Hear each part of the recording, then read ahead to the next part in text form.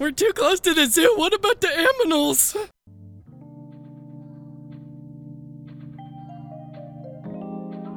You're listening to the only podcast in the universe where clothing is optional, but pot is not.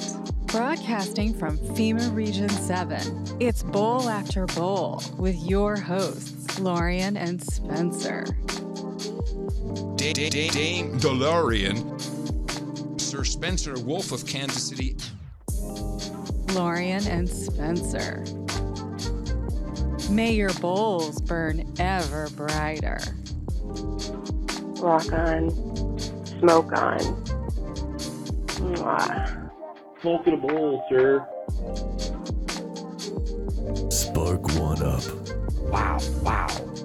Spark one up. Spark one up.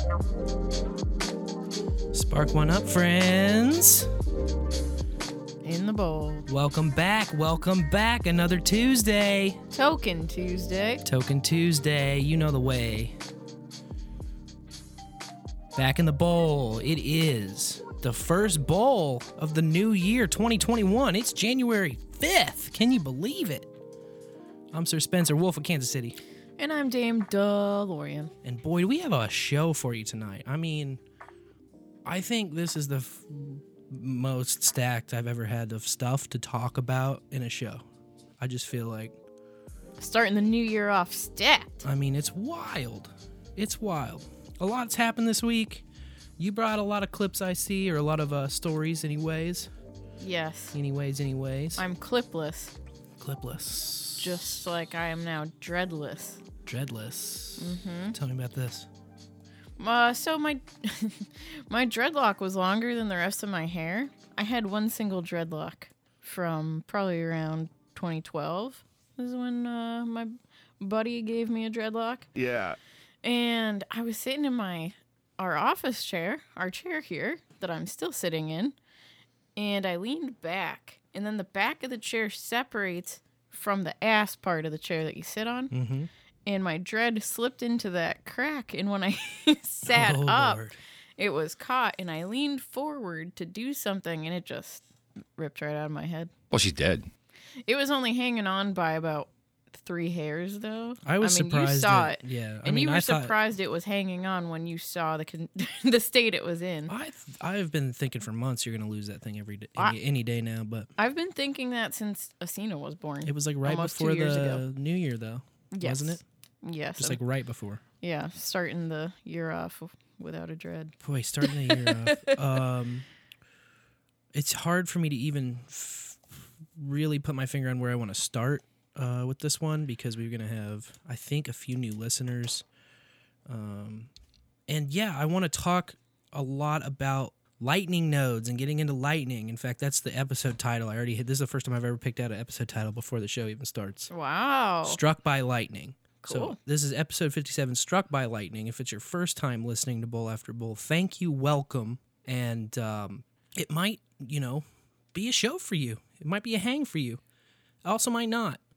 This is by no means like a tech-forward podcast. This is by no means a crypto-forward podcast. But we are going to be talking about that kind of stuff more often because we're getting into the Podcasting 2.0 value stream, and we're going to talk a little bit later about that, how to get into it, what I've done. I've got some clips that they talked about on the last Podcasting 2.0 episode, so that was really cool. So we're going to get into all of that tonight, but first, we want to start off just by thanking some folks. First and foremost, No Debit, who provided us with the infrastructure that you're listening to right now if you're listening to the live stream. So you can find that at bowlafterbowl.com. You click on Listen Live. The link to the stream's there. There's some other fun links. We're in the IRC chat. That's Zero Node. And the Bowl After Bowl channel. You can do the hashtag Bowl After Bowl and get there. Thanks, NodeBit. So thank you, NodeBit, as always. And executive producers Dave Jones and Adam Curry, thank you for boosting on Sphinx Chat. Our small little no agenda tribe fledgling. But we're going to build that thing up. And again, that conversation's coming up. But we had so much New Year fun, and I kind of wanted to talk about it a little bit. We were all on that New Year's Eve stream, the No Agenda stream. Well, really, it started with Hog Story. Yes, started in the smoker. Starts like all night good nights do in the smoker, with Hog Story episode 145. And if you go back and check that out and listen to it, if only just to like scrub through to the cold reads, that might be the most fun I've ever had so far in podcasting, and like the funniest thing I've done so far in podcasting. You and I. Like, It was a gem. It was so. I mean, it had me cracking up going back to listen to those parts Yeah. just because of the voices that we kind of inspired out of each other. It kind of like, I don't know. For me, at least, I was playing off of like. When I finally got to this old Colonel Sanders ass sounding Kentucky Fried Chicken boy, The mint like, julep, man. it was so great. I can't even like get into that mindset right now because it was just so in the moment, and like I didn't even realize where it came from until I re-listened to it, and I heard Fletcher, his read right before mine that I busted into it, like just triggered me into that guy somehow. But that was so fun. It's always fun to go on with Carolyn and John. It was Hogstory.net. Check it out for sure. That is a podcast you don't want to miss. Ever. Why would you ever? In fact, last night was a Hog Story because it's Mondays and Thursdays at 7 Central. And last night, I was so impressed. John and Carolyn podcasting for nearly an hour and a half, and then it came to Mr. Fletcher's attention that the show had not been recorded and weren't recording. And just like straight up soldiers, man. They were like, you know what? It's no big deal. We got all of our stuff. We'll just take it from the top and we'll do it. And they just did the show still. And I just was like so impressed with those guys. They didn't let it damper their day. Couldn't even like, it didn't even seem like a hiccup. They just like reset the thing and then kicked it off again. And that kind of thing, I mean, easily could get under my skin. Yeah. To be as mild as possible. I would start shouting and throwing things and all kinds of nonsense. Oh, they're professionals. They are consummate professionals in the smoker, and I can't say enough good things about those folks. Wonderful, wonderful people. And then, yeah, that turned into the New Year's Eve stream where we just was like, it was like the great pod orgy of 2020. Yeah. Everybody was in there. It was like you and me, John and Carolyn. Are you really going to try and go down the list? It was Sir Bimrose and Dame Bimrose were there. It was Darren O and his wife. Darren and Kim. Kim. It was Cold Acid and Abel Kirby. It was basically all of the no agenda couples, you know. Yeah. If you think about it. There were so many. No, I can't even possibly go down because that's not even half the people that were on the stream. And there's no way. I don't have a list in front of me. I think Darren O had access to the list or was keeping the list. Sir Matthew, Booberry. Sir Matthew was in there. Booberry's in there. Wowie zowie. And yeah, I'm just going to look like an asshole if I try to name everyone. 'Cause Yeah, of the guys I exactly. forget. But We're scraping the surface there. it was so much fun. And then we had, Sir Seat Sir Sitter. Seat Sitter was in there. Yep. Blueberry reminds me. And Sir Seat Sitter, abs in a six pack. Everybody was in there, man. It was crazy. And you got your hood mic going. Nick the Rat, I think, was in there. Oh yeah, Nick was in there. Can't forget Nick the Rat. See, this is what I do. Now it's like I'm gonna an hour from now say somebody else that was in there. Yeah, exactly. That's why I was like, are you really gonna go down the list? If you found out tonight that I'm an asshole, you can email me angry emails at spencer@bowlafterbowl.com, and your concern will be totally addressed in an expedited fashion. The hood mic was set up, though. That was a first. So New Year's Eve here in the hood and 4th of July, it's a twice-a-year tradition to go outside and shoot your gun straight up in the air like a maniac.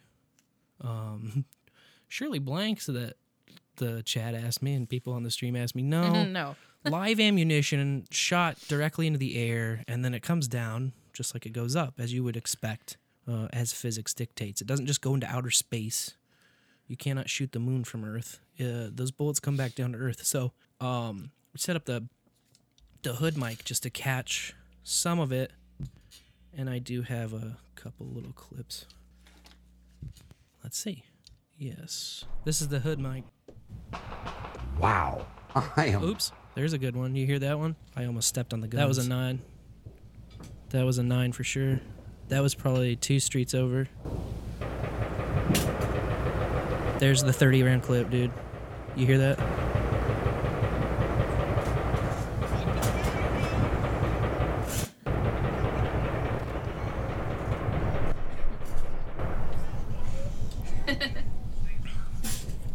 There's me laughing in the background. We're too close to the zoo. What about the aminals? So that gave me a great ISO too. It's true. What about the aminals? too close to the zoo. What about the aminals? You would expect the aminals would be in imminent danger. Not to mention all of the kids around. That's clearly, 30 rounds of 5.56 going straight up in the air. And all of that comes down. Yeah. Now, luckily, according to the news this year, no one was hit by a bullet.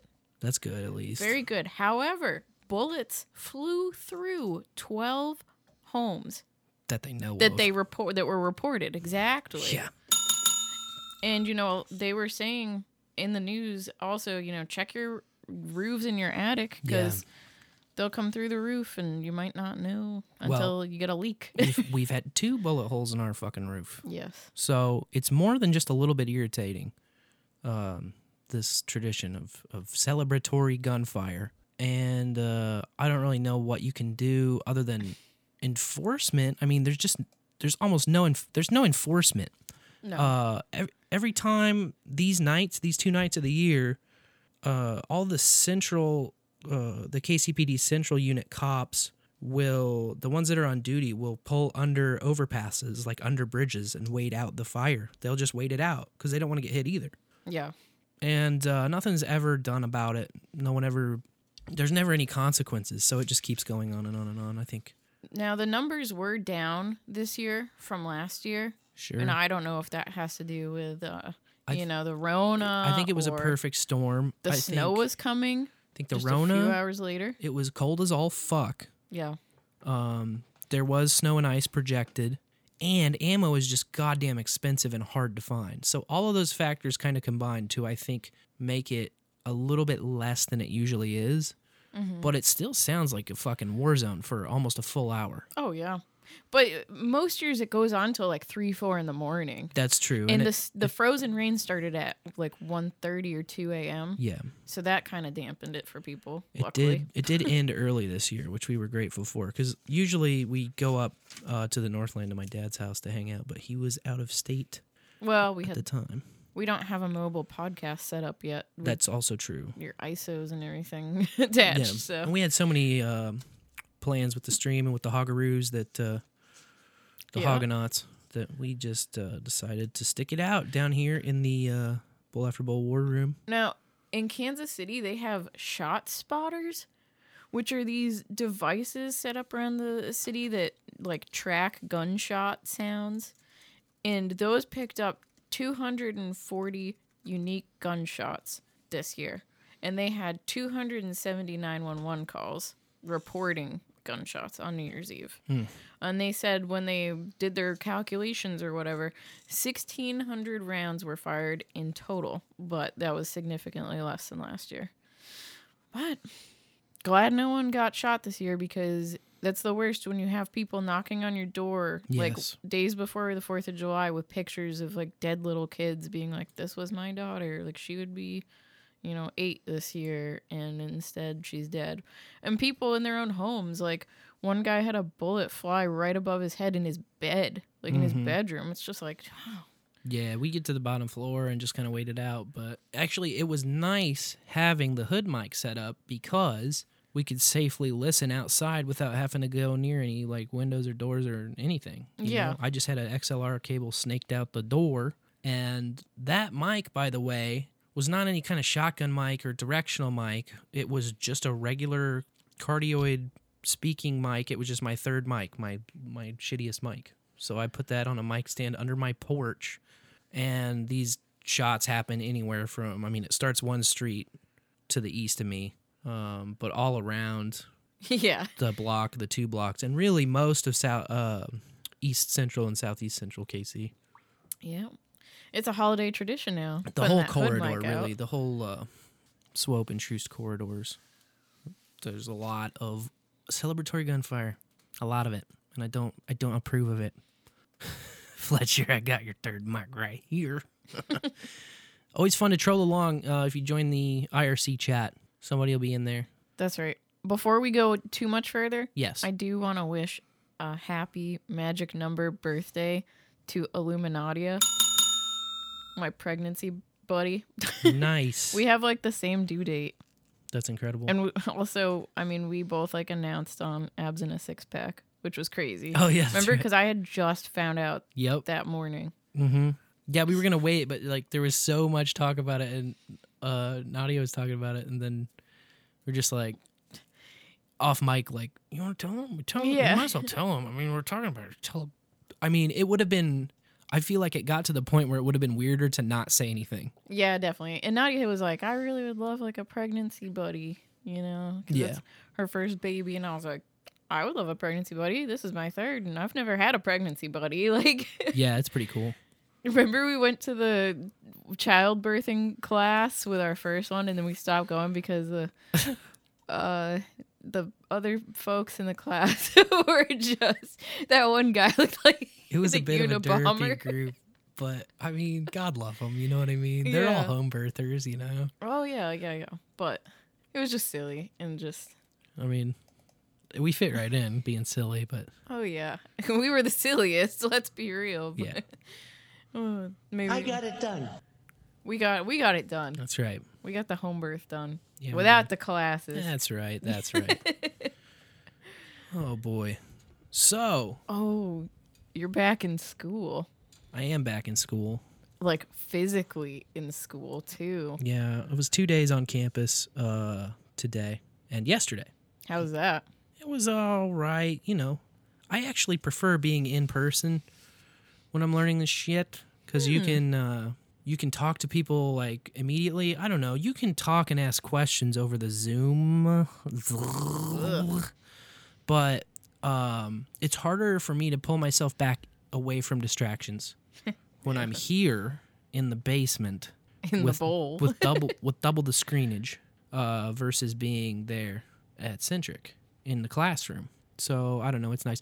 Plus there's like a dry erase board like that they can write things on. I mean, there's just so many different, it's all very subtle, but an in-person experience is way better than the virtual bullshit will ever be. It's just how it's going to always be. But yeah, it was a fun week because we're getting into front-end frameworks. So like today we wrote like a basic little API that we can call upon in a different MVC application to basically interact with your data in a different way that doesn't directly call on a server, it calls on an API. And it really gave me insight into the API that the podcast index runs. And I've had dev keys to that for a while because like right when those were available and opened up, I signed up and got some keys. But now I actually know how to use those keys and implement those keys. So I'm going to be like digging into that and poking their API and seeing what it throws back at me and playing with the JSON results I get and seeing what I can do with them, man. See what I can play around. But that's really kind of what I want to get into in general is podcasting 2.0. And if you haven't been listening to that podcast that Adam Curry and Dave Jones do, I don't think anybody who's hearing this right now is any stranger to Adam Curry, the Podfather and half of the No Agenda Show. And then Dave Jones is the author of the Freedom Controller that you've heard Curry talk about a lot, and that basically manages Adam's blogs and posts and just about everything so that he can post that out and publish it easily. So I wanted to say waded in, but really I dove head first into the deep end on this thing.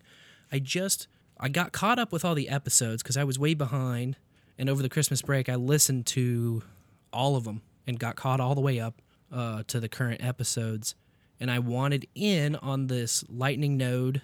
I wanted in on the Bitcoin infrastructure that they're putting together. I wanted in on, they're talking about when you listen to a podcast through certain apps, you can stream sats, you can stream Satoshis. A Satoshi would be the smallest increment of a Bitcoin that's possible, is one Satoshi. So there's a lot of renewed interest in Bitcoin right now because the price is zoomed up. It did hit 33,000 Ding, ding, ding. over the last week. And yes, there's 100 million Satoshis in a Bitcoin. So a Satoshi is a 100 millionth of a Bitcoin. So with the Lightning ecosystem, it's basically a way to have faster payments at a very small scale. So little micropayments with way smaller fees And the way that that's accomplished is through Lightning nodes, and all of these transactions are done off the blockchain. So I don't want to really get into the big, heady technical bits of Bitcoin because, A, it doesn't really explain much of what we're talking about tonight.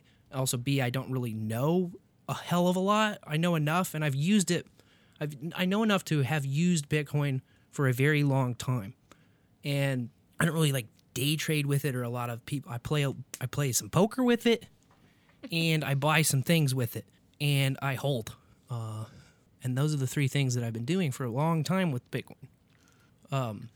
Nowadays, with this podcasting 2.0 stuff, I want to see the money start moving around, moving in and out, getting value from it, putting value back into the community. So I kind of took some clips because Adam and Dave mentioned me a little bit about the show, because I was really just up Dave's leg all week.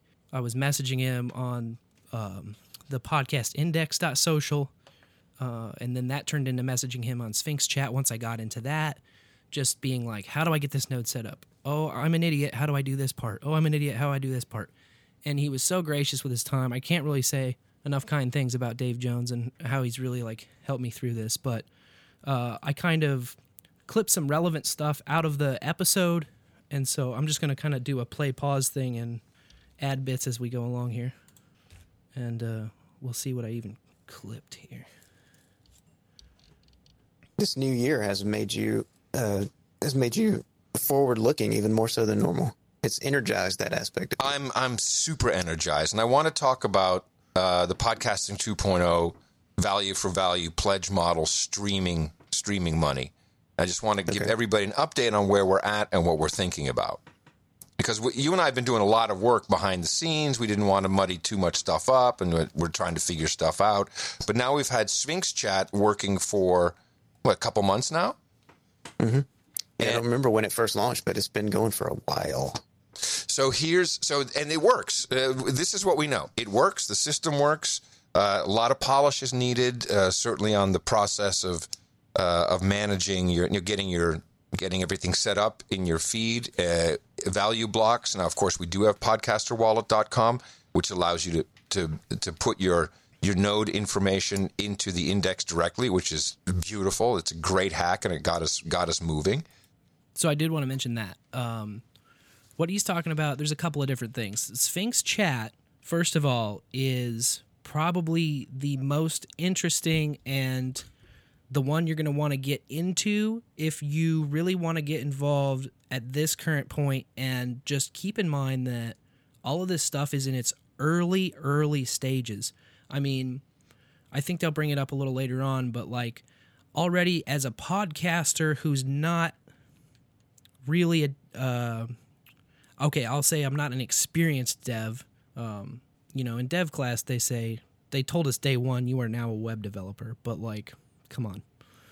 I'm still in training, and although for job purposes, I'm going to go out and I'm going to say I am a web developer, there is sort of that imposter syndrome where it's like, well, I've been doing this for a very short amount of time, and there's a lot that I still have to learn, and I imagine I'm going to feel like that for a very long time. But basically, with my limited knowledge set, there are things I still have to learn. There are brick walls I'm going to have to smash my head into a few times before I get into it.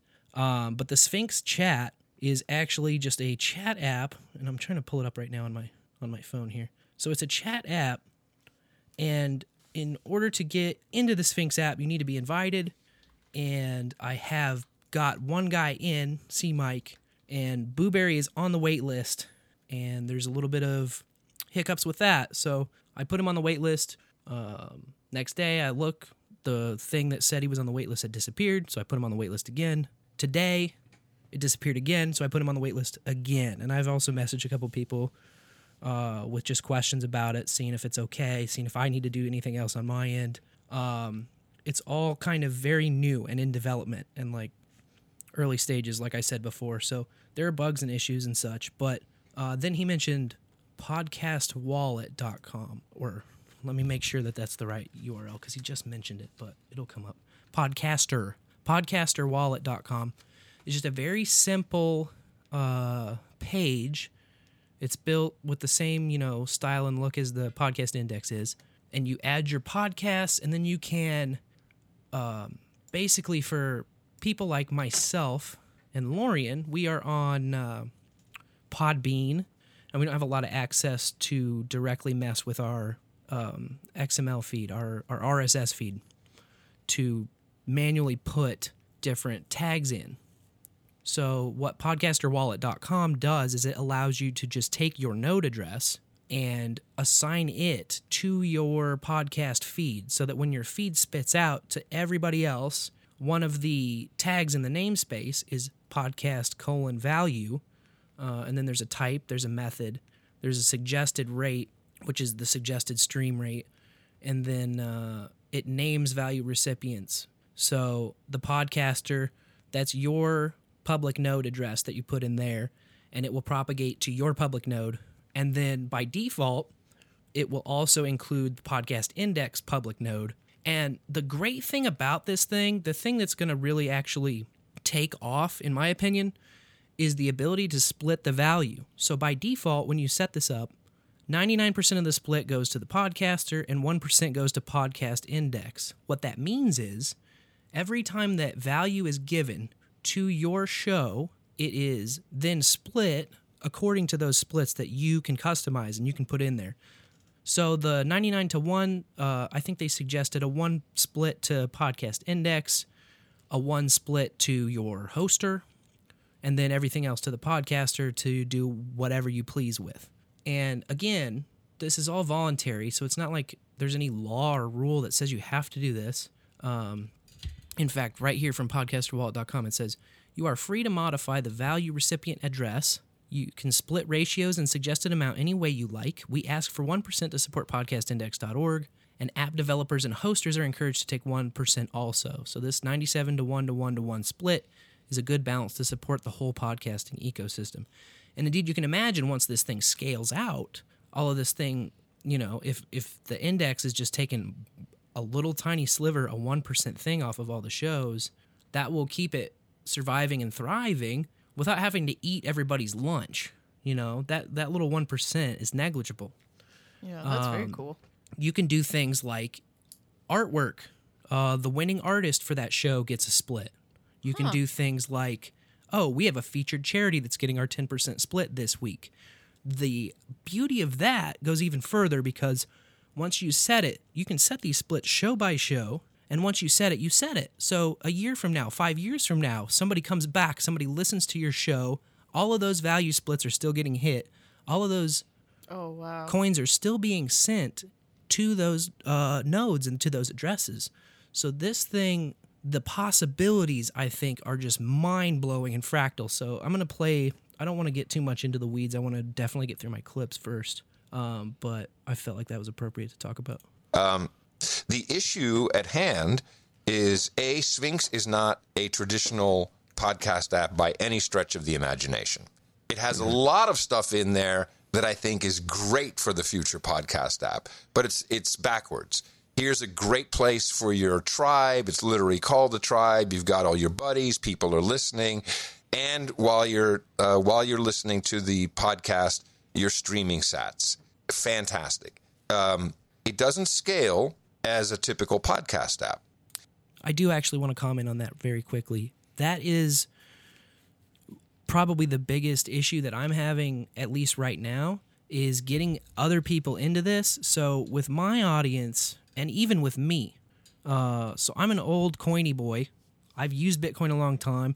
I could not tell your grandmother how it works to the point where she would understand it and be able to use it. But I know how to use it and obtain it and spend it and send it and all of this. So I know that much at least. And with the Lightning node, it's totally different. It's an extra layer. So Lightning is going to be off the blockchain. So just assuming that you understand at least that all Bitcoin transactions occur on what's called a blockchain.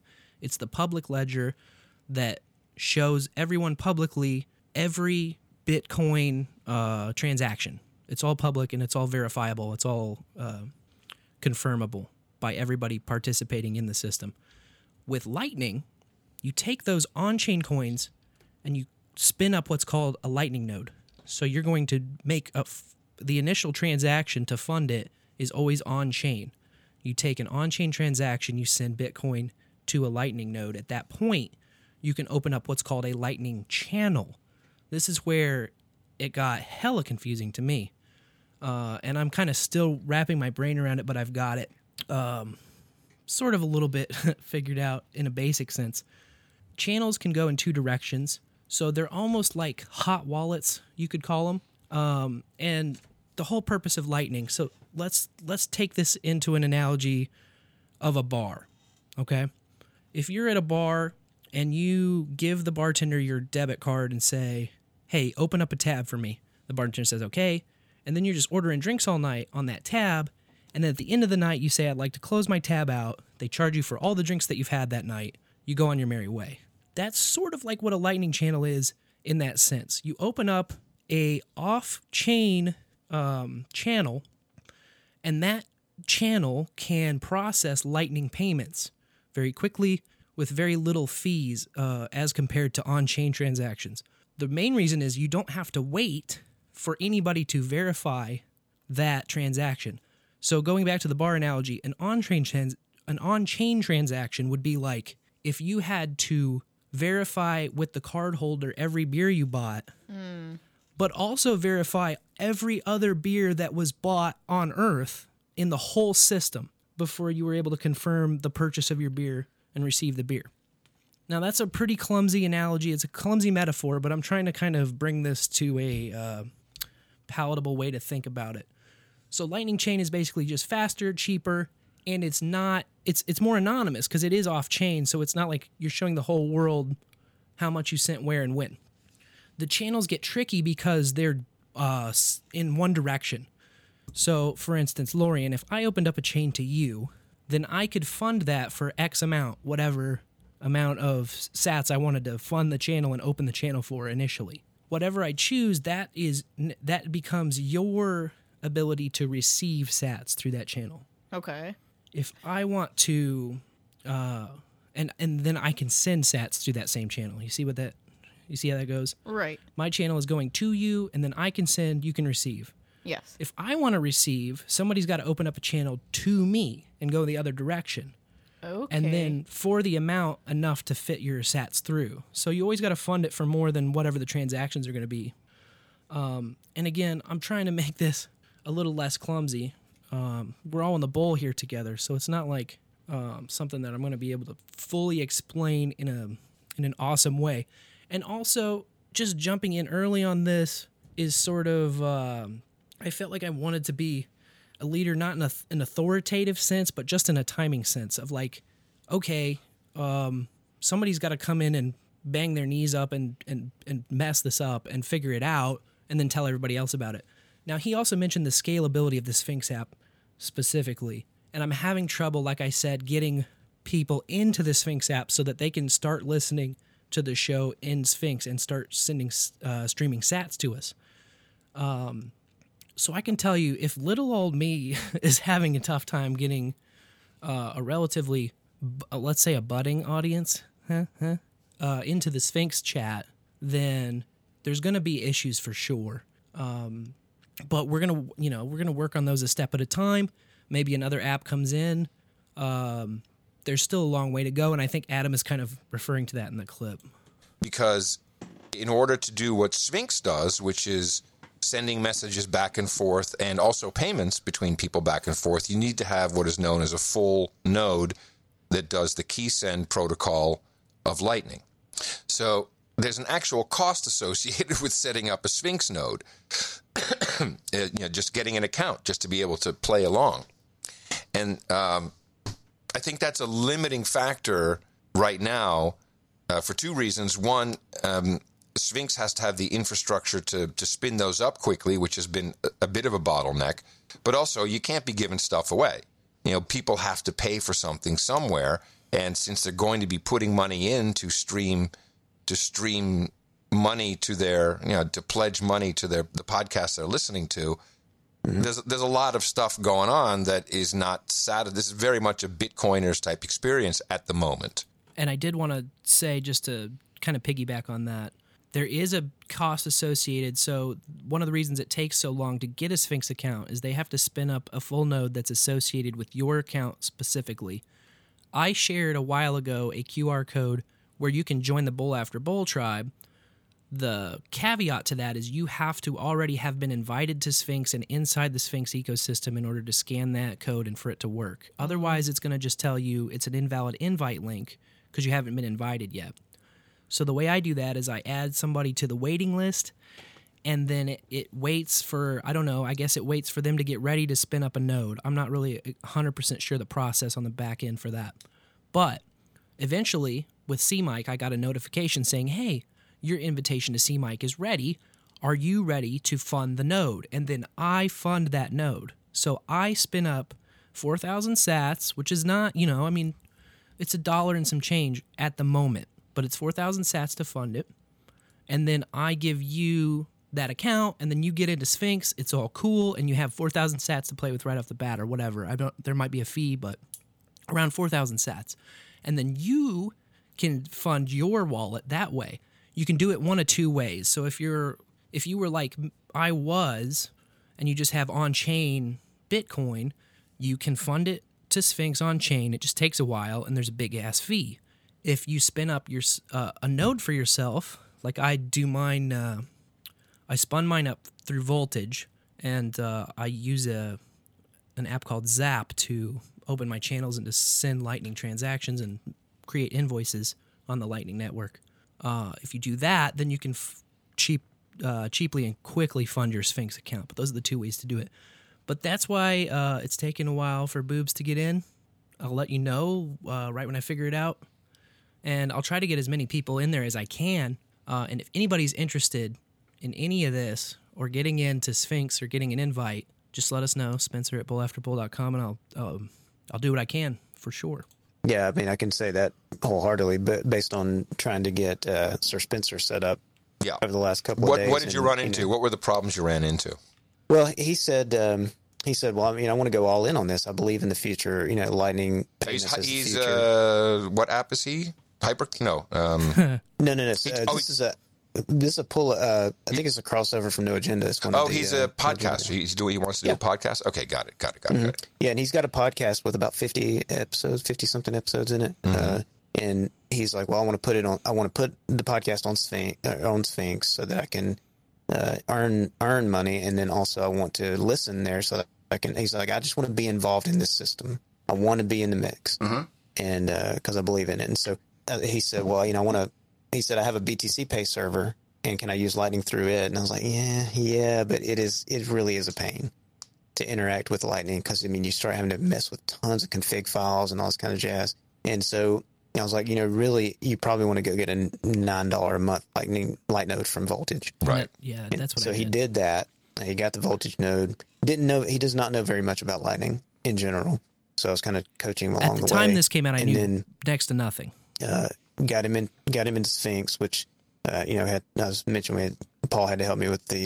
We're getting a node, yeah. Getting a node, so got him into Sphinx. Had to get him over to Podcaster Wallet to put that in. It was a very involved process to take somebody from sort of 0 to 100. Like it was it was a challenge, right? And it was such a challenge that I realized I can't even write this up in a document. Okay. So there's your big challenge. And it really was 0 to 100 for me. I mean, I've been Bitcoining for a while, but Lightning, even though it is Bitcoin, it's off-chain Bitcoin, and there's a little bit of extra steps. And I also never was a Bitcoin egghead, even though I used it a lot. I used it for this and that and whatever. And I know how to use it, and I made it work for me, but that doesn't necessarily mean I always understood everything about what I was doing. And so I'm just imagining taking somebody who's never even fucked with Bitcoin at all and bringing them in and trying to explain all of this shit. Dave Jones just told us that he doesn't even know how to make a document. So one of my New Year's goals for this whole year is to take the bumps and the lumps and be one of the chumps and eventually be able to document this for the stoners in my audience, for the non-tech geeks and other audiences for just podcasters who know how to podcast, who know how to talk into a microphone, maybe play clips, maybe play jingles, but they don't really know much about the coin.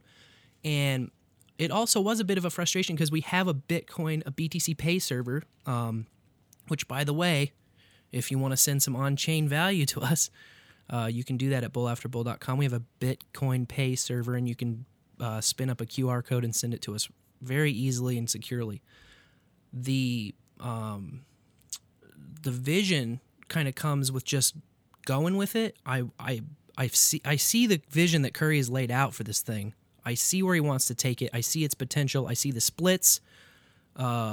It's just, for me, on the long-term game, it's a no-brainer. But in the short term, it's going to be very frustrating. So I just want to warn everybody who wants to come in here with me, it's not going to be easy. It's not going to be obvious. And I'm not going to have all of the answers. But I will work with you like Dave Jones has worked with me. And Christ, I mean, it was very frustrating. I'm not going to lie about it or sugarcoat that part of it. It's not intuitive. It's not easy at this point right now in time. But stick with it because the future is going to be crazy. I believe it. I really do. We're going to go to clip 2 if it loads. One of the things we ran into with Sir Spencer, helping him set that up, was, getting the Lightning nodes and up and running and all that stuff. That's just part of the game. Yeah. The next part is you got to have a balance. You got to make a deposit in order to be able to open channels. So you have to do an initial Bitcoin funding of your node, and then you have to wait for the channels to open. Right. And just because there's open channels doesn't mean that there's an open route. Correct. So, well, the routing is interesting. I'd like to know what problems you ran into there. But that's, if you're working with the vendors, I think that's quite solvable. So already in my mind, what we have working 100% right now is if you have a podcast app that can stream sats with KeySend, you can participate in the game. The podcaster side, we'll just put that over here for a second because you need a receiving node. Right. So you need a full node, which means you can send and receive. And that also means once you spin the full node up and once you fund it, then you have to open up channels, open up these, some people call them hot wallets. There's a lot of different ways to think about what a channel is. And honestly, working through this, my mode of communication with Dave was podcastindex.social, so I'm tooting Mastodon toots at him, and then a Sphinx chat app. Okay, so already it's a very new technology. It's not really super well documented, and we are in the newest and least documented sliver of that, I would say. So on top of that, the challenges of communication with just, if you're a developer or if you're trying to, solve these technical issues, and you've got like 6 or 7 problems that you're not exactly sure how to describe, but you're having them.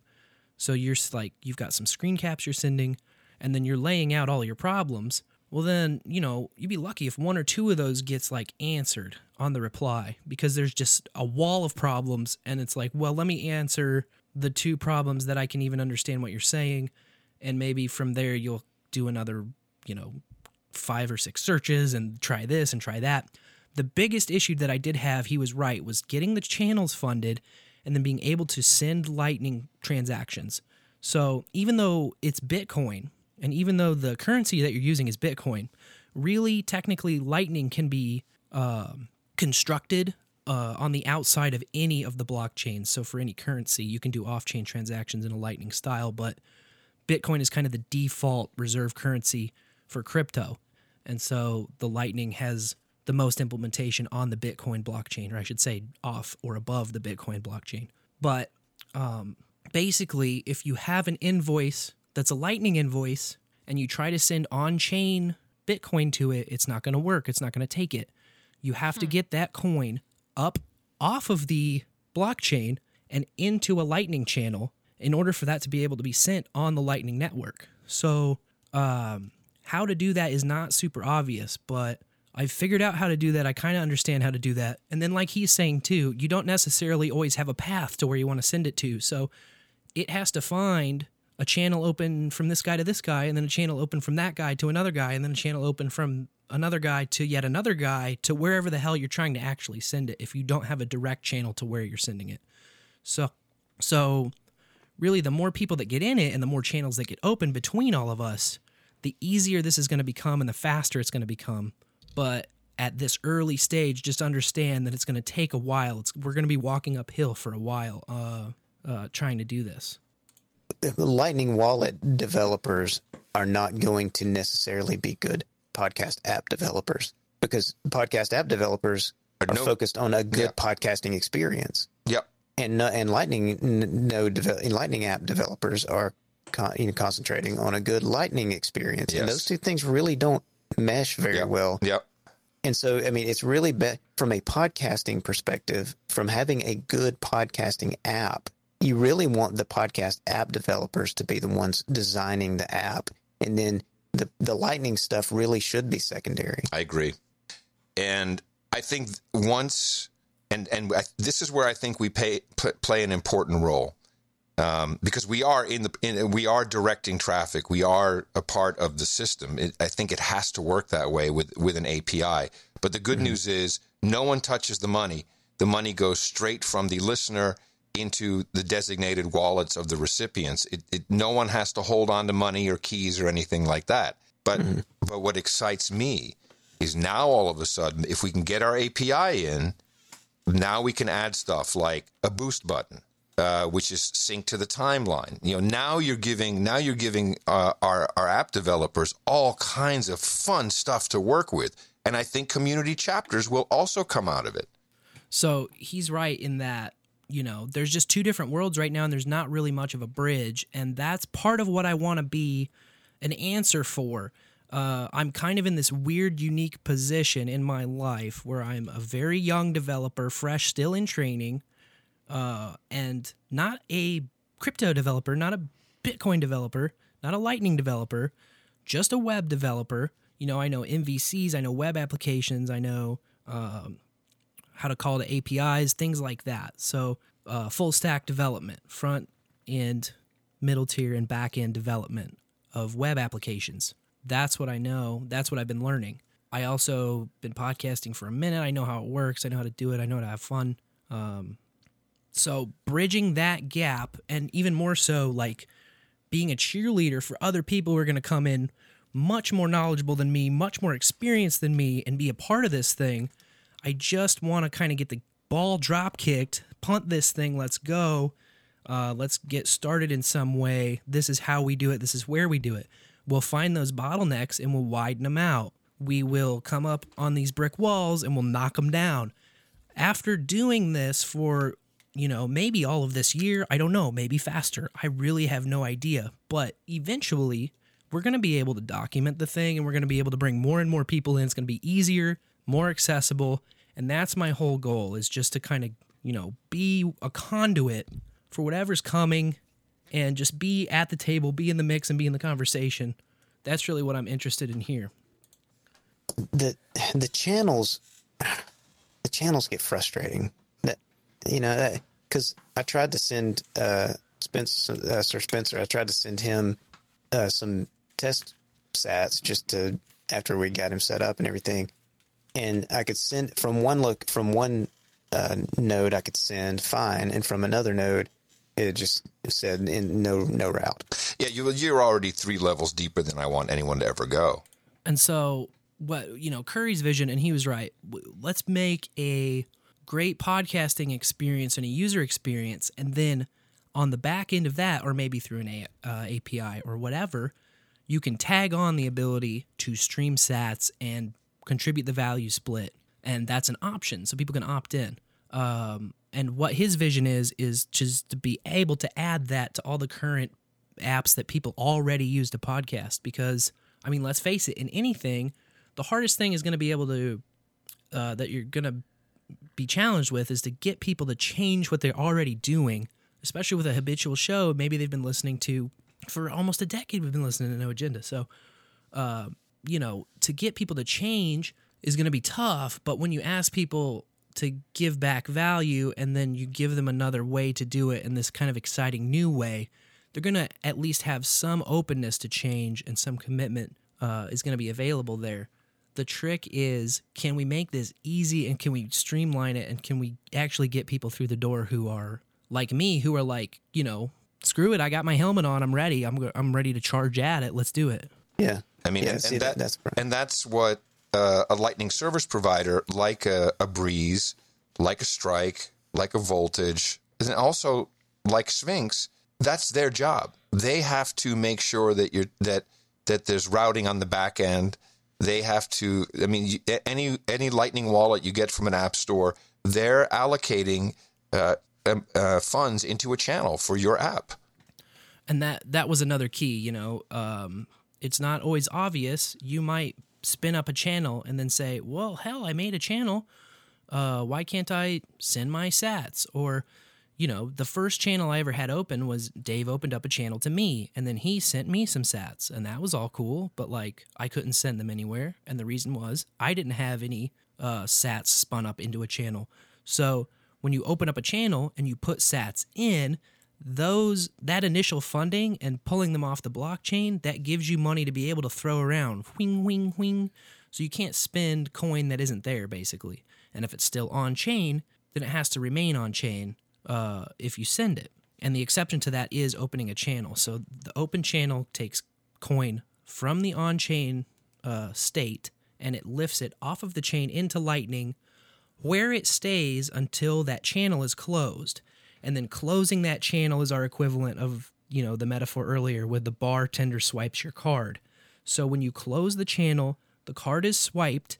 Any funds that haven't been exhausted will just go back onto the chain, onto the blockchain. So there are two on-chain transactions, the opening and the closing, but really you can think of it as a half on-chain transaction each way. And like I said, I mean, I am just baby dipping my toes in this stuff. I can be stumbling. I'm sure there's people that know an incredible amount more than me that are like, this kid is a fucking idiot. He doesn't know what he's talking about. And they're right. I am a fucking idiot, and I don't know what I'm talking about. I know enough of it to try and kind of get a conversation started, and that's the purpose of this thing. 3 more clips here that are all kind of relatively short. Before you go on to your next clip, I had a question. Sure. And I am more of an idiot than you when it comes to this. But is a channel per transaction, or is a channel open between 2 people and then it can be reopened whenever to have multiple transactions? It's a great question. So a channel, once it's open, stays open, and it's kind of like it sounds. It is a channel, so you can send the sats through it in whatever direction that it was opened in, right? But only that direction. Only that direction. Okay. So if you want to go both ways, I got to open up a channel to you, and then you got to turn around and open up a channel to me, and then we can send each other stuff directly. Now, if you open up a channel to me, and I have a channel opened up to Bob down the street, well, if I'm sending my stuff, it might be able to make it through the channel going to Bob to 8 other people and get to you. It might be able to do that. It also might not be able to do that. So, I could be totally wrong about this, but my feeling is that, the more channels that you have to the more people, the better it's going to be, because the easier it is going to be to send all of that stuff. And if in doubt, if you need to send something from A to B and you can't get it to B, the easiest way to do that would be to open up a channel directly to B and then jam through whatever you need to jam through.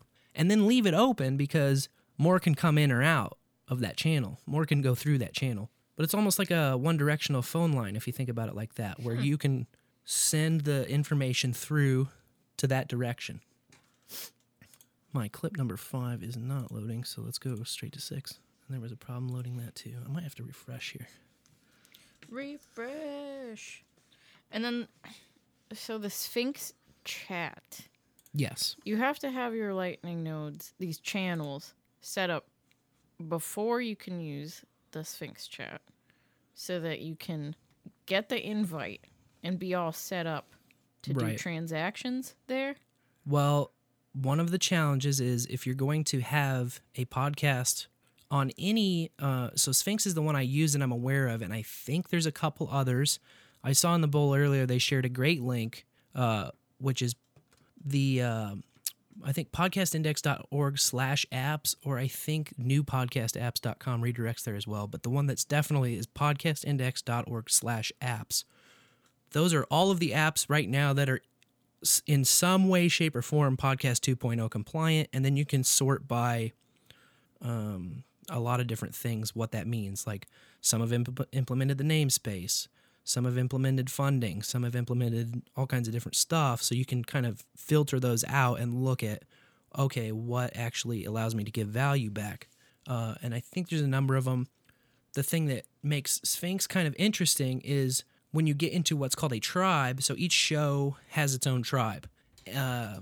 Also, other tribes might not have a show at all. It just depends. They're little groups, and basically there's a join fee. So you're going to have to pay however many sats to join. Ours is $4.20, very appropriate. There is a per message fee. Ours is 1, which is the default, 1 sat. It's a negligible amount. There is also what's called a stake, and that is an anti-spam mechanism. So the true cost in the immediate term for sending a message in our tribe is 51 sats. But the 50 of those 51 sats are what's called the stake, and then after 2 hours that expires and it comes back to you.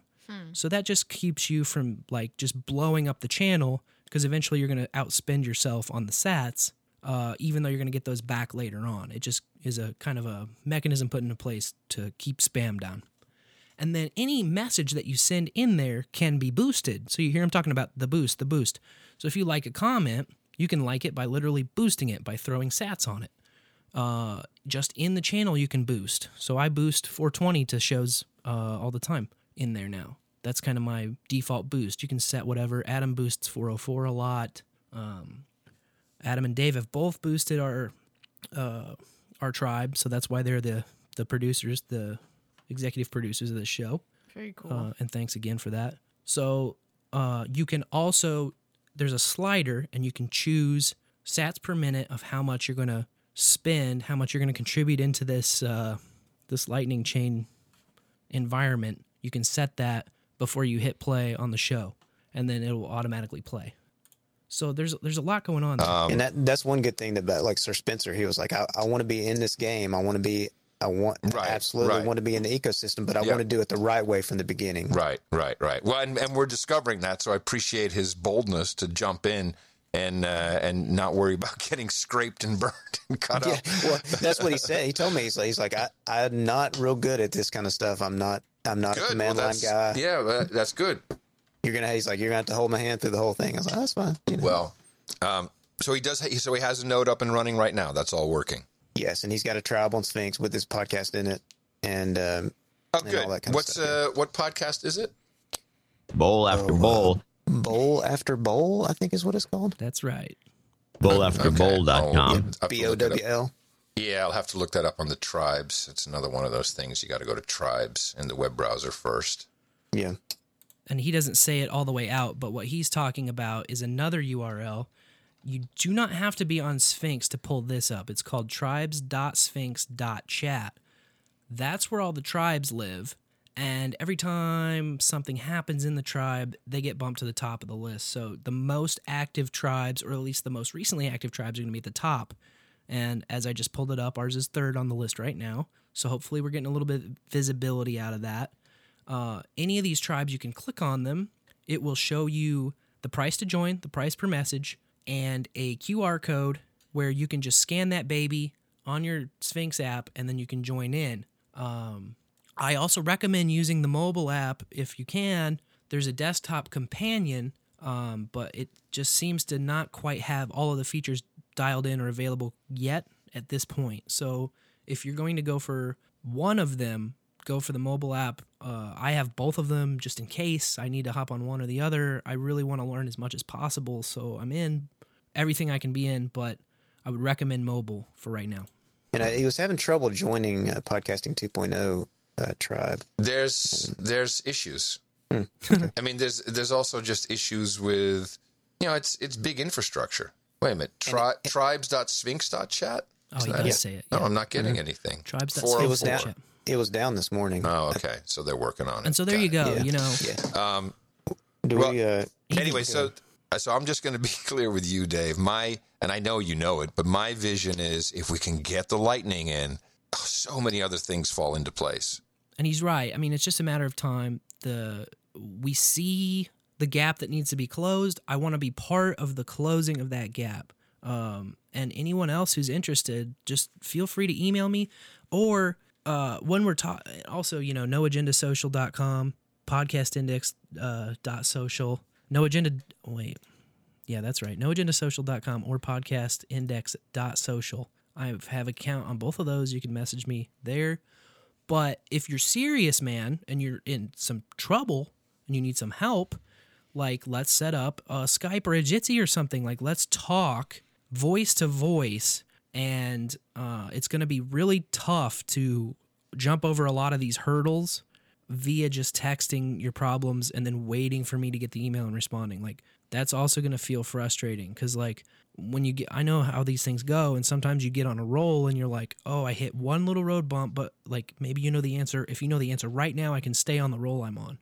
Or if I got to wait till tomorrow to get your message back, then maybe I'm not on a roll anymore. And then I got to wait until I'm ready to implement what you told me to do in the message. So, I don't have like obviously like 24/7 time in the world, like no one does, but I want to be able to just put that out there of like, hey, if we can solve that over a voice chat, let's talk it out. And even maybe like a 15-minute, 30-minute phone call can get a lot more accomplished, I believe, than necessarily email or text or something like that can. So I just want to put that out there too. Shortly, I plan on buying some Bitcoin to play in this new methodology of direct support you are all developing. So yeah, I have two more clips. They're both under 30 seconds, but this is it's a chunk of a donor's email that was on the last podcast 2.0 as well. And they're kind of saying the same thing that I am, but from a producer's perspective. And they also see all of the different implementations. So I thought it was interesting to include here. Shortly, I plan on buying some Bitcoin to play in this new methodology of direct support you are all developing. Beautiful. Admittedly, I do not fully understand all of digital currency.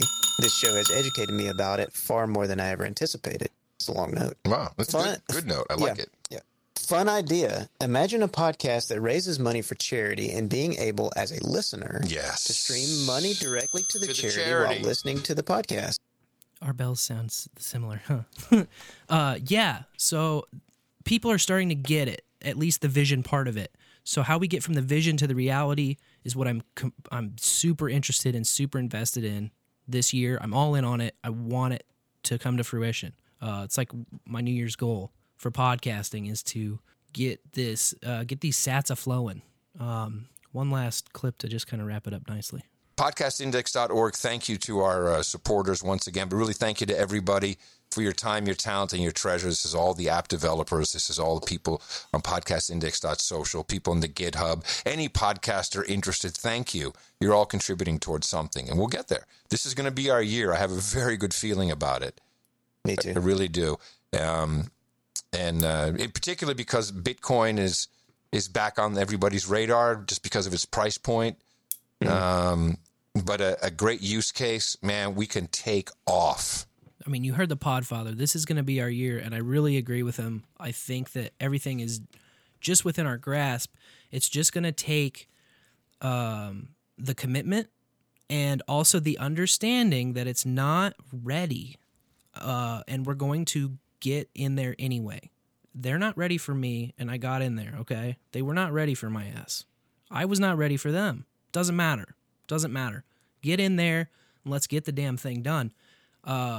It's just going to be tough at first, I'm not going to lie to you. It's going to be kind of ugly and tough, and it's not everything's going to work right like it's supposed to. Not everything's going to send when you want it to send.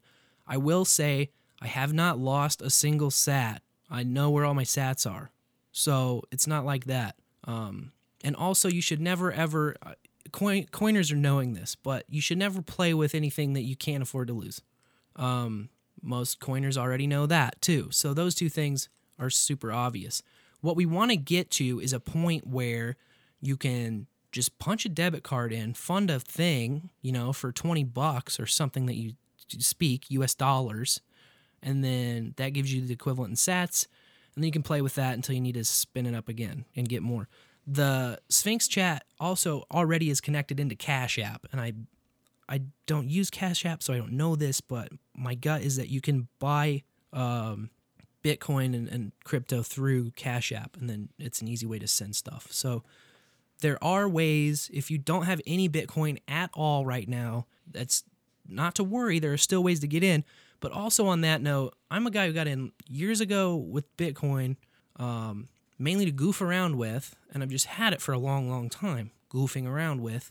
And now it's time to move that around. But if you have right now, if you're thinking about Bitcoin in any kind of serious way and you want in, I would challenge you to get in by selling a good or service and taking payment in Bitcoin. That is the way to get in right now versus just buying in with US currency or whatever, using a bank account or a debit card. I would say, now it's going to be a hell of a lot harder, but a podcast is a great way to do it. Some people, if you just ask them, they're going to, some people might help you out and get you started that way too. I don't really know, but there's never really any pain or point in not at least asking or saying, hey, what's up? Can I get started in this ecosystem? And just keep asking people. Some people will be receptive, some people won't, but don't let it discourage you. Don't be discouraged. We need encouragement, and we just need everybody to get really excited about this thing. And actually, what I want to do right now is something that may have been done on other shows. So I also want to say on Sphinx app, aside from No Agenda and Podcasting 2.0, I think, and I haven't been able to scroll through all of them and really confirm this or listen to every show, but it seems like apart from Adam's 2 podcasts, those ones specifically, Pod 2.0 and No Agenda, we are the only other podcast right now on the Sphinx tribe that isn't about crypto in some way. Huh. So we're really unique. I consider us an early outsider in this whole thing. We definitely don't belong in the room. We look weird. I don't think anybody that's already in Sphinx is super jazzed about these stoners that are it's oh, you got a show about weed? Okay.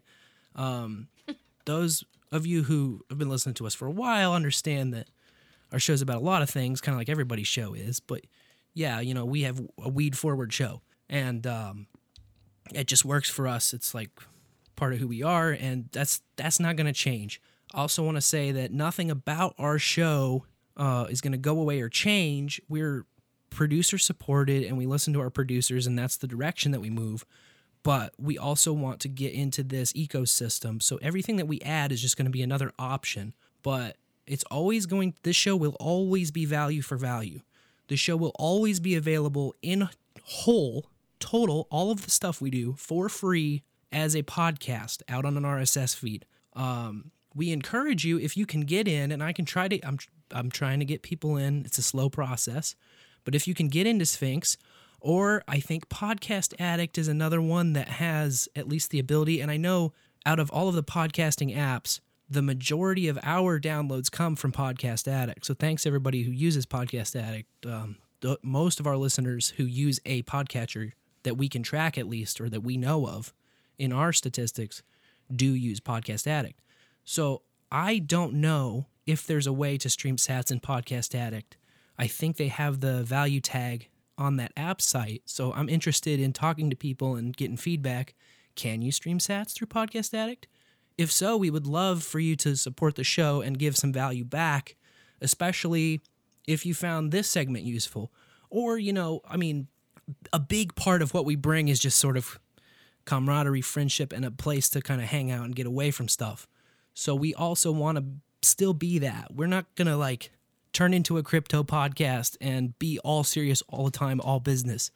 But we also have a lot of varied interests, and so we are going to do this kind of stuff, especially as this podcast 2.0 thing kind of is in its infancy and grows up and becomes what it can truly be. And I'm going to use that to kind of transition. Excuse me, I hit my board. But I wanted to transition and kind of show one of the ways that this can be directly implemented as a live real-time example for, I think, the first time that I'm aware of. Shows might be already doing this because I don't listen to crypto shows, so I don't really know formats or like who's doing what. I'd love to have conversations. I'm going to eventually check out a lot of those shows and get them going. But if I go right now on my phone, I open my Sphinx app, I'm going to pull up the No Agenda Show. I see a list of the shows, and the latest show is Swiss Cheese Model. That's episode 1308 of the No Agenda Show. Oh, no, excuse me. Vaxoline 1309 is the most recent. That's the one I want. And now I have a slider to scrub to the timestamp I want, which is about 3:10. Let me see here. And again, this is like the first time I'm trying something like this, so you have to bear with me a little bit.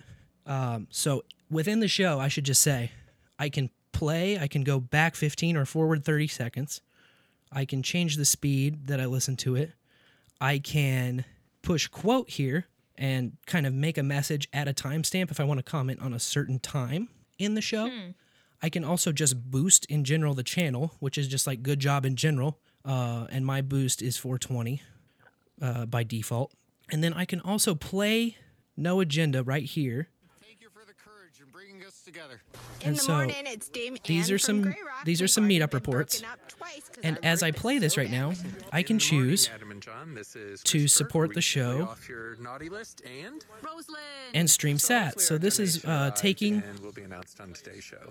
sats right now out of my Lightning wallet and putting them directly into the show. And I wanted to play a little bit of a KC meetup promo coming up. Special people. Very fine people there, and hang out with Brian Clark, who's organizing. And we have the NA Local 512 post-Congress count celebration, or the Build Back Better battle planning, and that'll be at Doc's backyard on Sunset Valley. I am going to make an effort to attend that because it sounds like fun, and I feel a lot of people will be there. And then we have a new one on the list for the 15th, the Kansas City Full Frontal Exposure Edition. They are so smart, they sent us a promo. Oh, take it off, baby. Take it off. Come on, just take it off. Take it off. I can't understand you. Take the stupid face diaper off. Ah, yes, much better. Kansas City listeners, join us for the KC Meetup Public Dining Full Frontal Exposure Edition at the one restaurant in Johnson County not being a bunch of masked Nancy's, Don Cholitos in Mission, Kansas. It'll be Friday, January 15th at 6 p.m. Please RSVP at noagendameetups.com. Now, that's a promo. That is a professional promo. That it could have been done by any radio station. Could have been on the radio. Could have been on the radio. Very good. Very, very good. Thank you for doing that. NoAgendaMeetups. Thank you. Thank you, Podfather. God, that feels good, man. We had so much fun making that. Yeah, it was a lot of fun. But so what I just did is just another example. It's a fractal of how this thing can work. But what I did was, hey, and you know, in a perfect world, I would have done that for the Pod 2.0 clips too. It's doable. It's a little clumsy, but I had already clipped the clips just like I do and made them MP3s. But think about it. You can play other shows, you can play clips on your podcast, and then you can return value for that content that you're using directly as you do it in real time, like I just did. Then you're, contributing back, you're giving back to them. You can also say that you're doing that like I just did in that tribe, so that you let people know, hey, my show is clipping this show, and we're paying for it as well. We're paying for it directly. We're giving value back. It's just another implementation. It's another, what's the technical term for it? And Adam kept using it perfectly. It's a use case. It's another perfect example of how this technology can be used, and how, now you don't have to have MP3 files on a cloud drive that you're trying to access during the show. You just pull it up through your SAT streaming app, and you can get value, give value, all of this stuff. It's only going to help our community by sticking together like this. Yeah, another form of value for value. Yeah, it's cool as hell. Well, yeah. That's not my opinion. It's fact. I'm super excited about it. And so I really, for our regular listeners who may not even be into this at all, it's possible. And I don't want to apologize because I'm not sorry I'm doing this whole big long segment. I mean, I'm very excited to do this big whole segment, but just know it's not going to be all of that all the time, but it's on our radar and we're super stoked about it. And if you want to be a part of it, reach out to me and let me know. And I'm excited to talk to anyone and everyone about it. Hell yeah. And now, and we'll have updates. Back to regular programming. Well, I'm proud of you for getting involved in this. Thanks. It's been so cool. And I know I've said it a number of times, but I cannot thank Dave Jones enough for having the grace and the patience to deal with me, who is just an eager beaver who doesn't know shit about any of this. I really thank Dave for sure. He's been so nice about it. And Adam too. Adam has also been messaging me. I kind of didn't want to bug him as much as Dave, and Dave also knows more of the technical side of things. So, but they've both been very generous with their time and with helping me get into the thing. So I really owe them a debt of gratitude. Yeah, and it's cool, and you're helping them by, running into roadblocks and sure. I mean, showing, we're all gonna have to figure this out together, basically. Yeah, for sure. So, and also, I know Darren O'Neill expressed interest in learning a little bit more about this. Some other people have approached me. I've got, like I mentioned, Blueberry on a waiting list trying to get into Sphinx. If you want to clip any and all of this show and play it on your own show, I don't really have a lot of time in the mornings or during the day to guest on stuff, because he was like, hey, you should come on Grumpy Old Bins and talk about this lightning stuff. And Darren, he's going to pepper you with questions, and that would be a good conversation to have too. That's like another thing I want to do is try to answer people's questions. And also, if I don't know, guys, I'm going to be honest with you and say I don't know. And like, let me redirect your question, or let me look it up, or let me study on that, or let me try that myself and see what happens to me. I'm not going to bullshit you, and I'm not going to pretend like I know a bunch of things that I don't know. There's so much that I don't know, but I think that with the skill set that I do have, I and others like me are uniquely positioned to close this gap that we currently have between the lightning development and the podcast development. And let's bring it together and implement it, and it can be seamless. It's going to be, we can take the headache so that others don't have to have the headache and can join in and have an awesome experience where value is easy to give and it just automatically happens. You don't even have to think about it. Hell yeah. Very excited, man. Yeah. Sorry I don't have better questions to ask you. I am a dope. No, but that's okay. With but, all this stuff. Like I said, feel free to clip and play any of this, because I'm not going to be available for probably another month or so. Boy, guys. to really do a lot of extracurriculars. But then after that, I'm happy to do stuff and plan stuff. Yeah, when are your classes over? Graduation is the 5th of February. And so I don't Almost know there. I don't know what positions will be open or what I'll be able to land or any of that. Like, the future is kind of a big question mark, but I definitely want to develop some sort of podcast oriented web applications that people like and are going to use, that are useful and that are good. So if anybody also wants to collaborate on something like that, please let me know. And I love working with people. We will work together. I don't want to pretend like I'm some kind of authority on anything or anyone or anywhere. Like, I'm just a guy doing this, and let's do it together with with our friends. Yeah, I like that. You said, did you notice that Dvorak didn't bash us on the time? The length of this In fact, promo. He was the one that said it could have been on the radio. Yeah, he was very into it.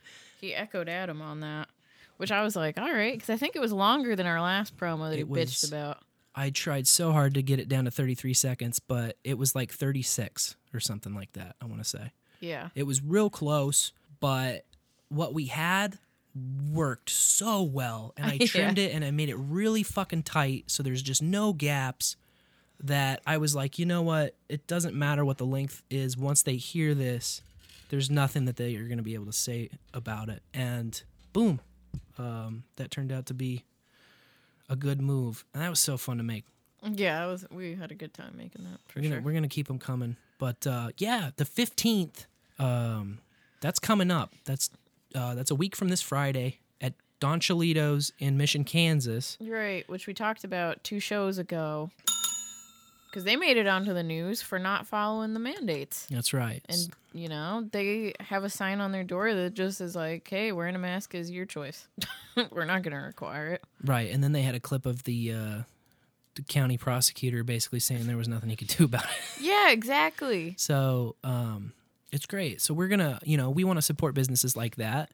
And again, in a value for value ecosystem, there's so many different time, talent, and treasure ways you can give back, not only to shows you like, but to businesses you like. I mean, if we want a better world, then we're going to have to reward the people that do great shit, or we're going to reward the people that stand up to tyranny, and we're going to punish the people that are dickheads and that are tyrants, and we're not going to give them our value. We're not going to give them our time, talent, or treasure. We're going to give it to the people who are doing it right. This is a community-oriented thing, and, you get one vote for president every 4 years, but you vote every single day, multiple times a day, with your dollars and with where your talent is spent and with, where your eyes and your ears are. So, we seek out people that we think deserve that from us. And Don Cholitos is the next recipient of that.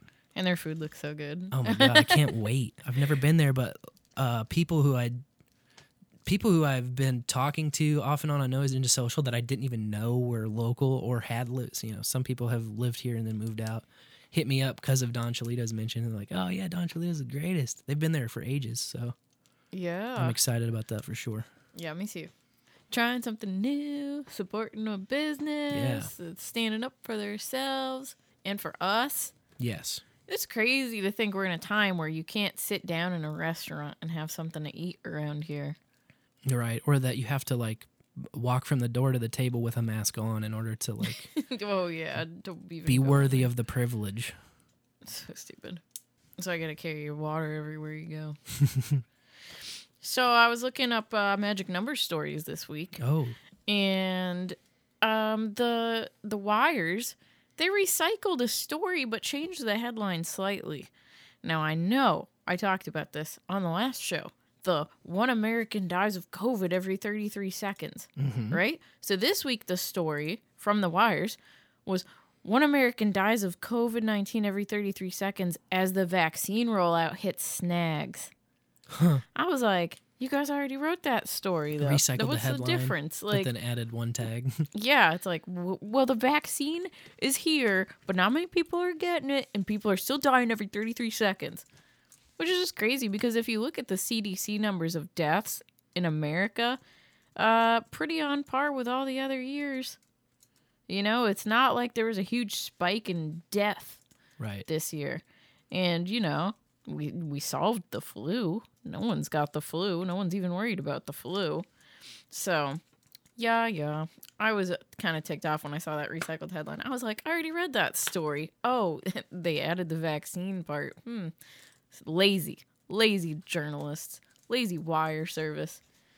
Then, sometimes you just got to get the magic number in your headline for some reason. And that was the case in a Reuters story this week. China reports 32 new COVID-19 cases versus 33 a day earlier. There it is. Yes. Wow. Just had to force it. Had to get the magic number in there. 32 is not newsworthy, but 33 is. So we'll put two numbers in one headline. And then the most fantastical use of 33 this week comes from Brazil. Entitled, the headline is, The Vagina Dialogues. 33-meter artwork draws far-right's ire in Brazil. Oh, boy. Ire? Ear? Ire. Ire. I was right. It means they're pissed. Yeah, well, I'm pissed, too, because that doesn't look like a vulva. This art. It looks like someone spilled sealing wax in a crack. It looks like the eye of Sauron. Sealing wax in a crack. It looks like the eye of Sauron to me. It's bright red. Yeah. I don't know. My nether region's not bright red like that. Not right now. No, even on my period, even when there's blood, blood's not bright red like that. I don't understand the art. Fine, whatever. You know me. They already lost me with the headline for my interest. But, yeah, it comes down to, gender issues, raise awareness. Yeah.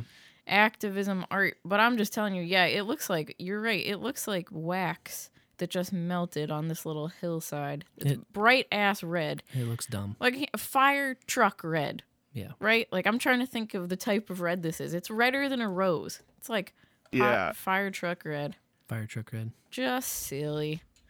And there's nothing worth pulling out of this article to read. I mean, they pulled a lot of "I love it" tweets, and there's a lot to think about in this work. That's a great one. That's a great one. That's a great comment. Oh yeah, it really got my noggin jogging. Yeah, so brave. Just so fucking brave. Anyway, those are my top 333 stories for this week. That's fantastic. Not as exciting as your Sphinx Chat Lightning Node everybody Bitcoin loves bit, but people. No, Lorian, people love your top 333. It's like a staple of the show. It is a staple of the show. It's one of the few things. I mean, we're all over the place, and we are really more than anything else. We are a hangcast, and that's a thing. That's a genre, and we are a part of that. And some people hate that. Some people are like, "Oh, the giggles on a hangcast." Man, I love hangcasts, dude. And I love hanging out and just like being a real ass guy. I hate fake shit or scripted shit. I will talk about serious stuff, don't get me wrong, but I also like to have fun and party and just hang out, and it doesn't have to be a thing, you know? And people love your 33 stories, man. People love the top 333. People also love talking about the first time I ever did a thing. We have a topic every week, first time I ever. Last week we talked about the first time I ever...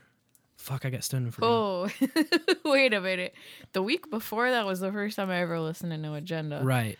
And then last week, see, I can't even remember the topic. I just remember Farmer Todd's epic voicemail. Yes. Where he went full gardening on salvia. He went like voicemail on salvia. Only it wasn't, I'm not alleging salvia was involved at all, but he was just in it. He was in the moment. He was. And he also had some kind of digitized like shape shifting going on. I mean, if you go back and revisit, that thing was an epic voicemail. Go back to the last episode just for Farmer Todd's voicemail. That might be one of the best voicemails we've ever had. And last week was the first time you ever choked in front of everyone. That's right. That's what it was. So like, you know, you're up on stage and like you just biff it in front of everyone. And it's kind of appropriate, really, that Farmer Todd's voicemail ended in sort of a cliffhanger-ish, like, what happened? Is he all right? Sort of. Yeah, gardening on salvia. I love that. He choked in front of everyone in a certain sense, but in my eyes, like, he like stole the show. Yeah. So hard that I couldn't even remember what the topic was over what his voicemail was. That's what I was remembering. Yes. But we've had a lot of voicemails already roll in. If you would like to talk about the first time, so the topic this week, I guess we should eventually mention it, yeah, is the first time I was ever a patient in the hospital. So your first hospital experience. And there's a very easy way to get that into us. All you got to do is call 816-607-3663 and they'll play your voicemail on. Bull after bull. So you can also text if you're voice shy, or Farmer Todd, he wants to slide in a little bit easier this week, and he sent us a text already. So if you'd rather text us, that's cool. If you'd send us a voicemail, that's cool. We're open to all of that at 816-607-DOOF, as it were.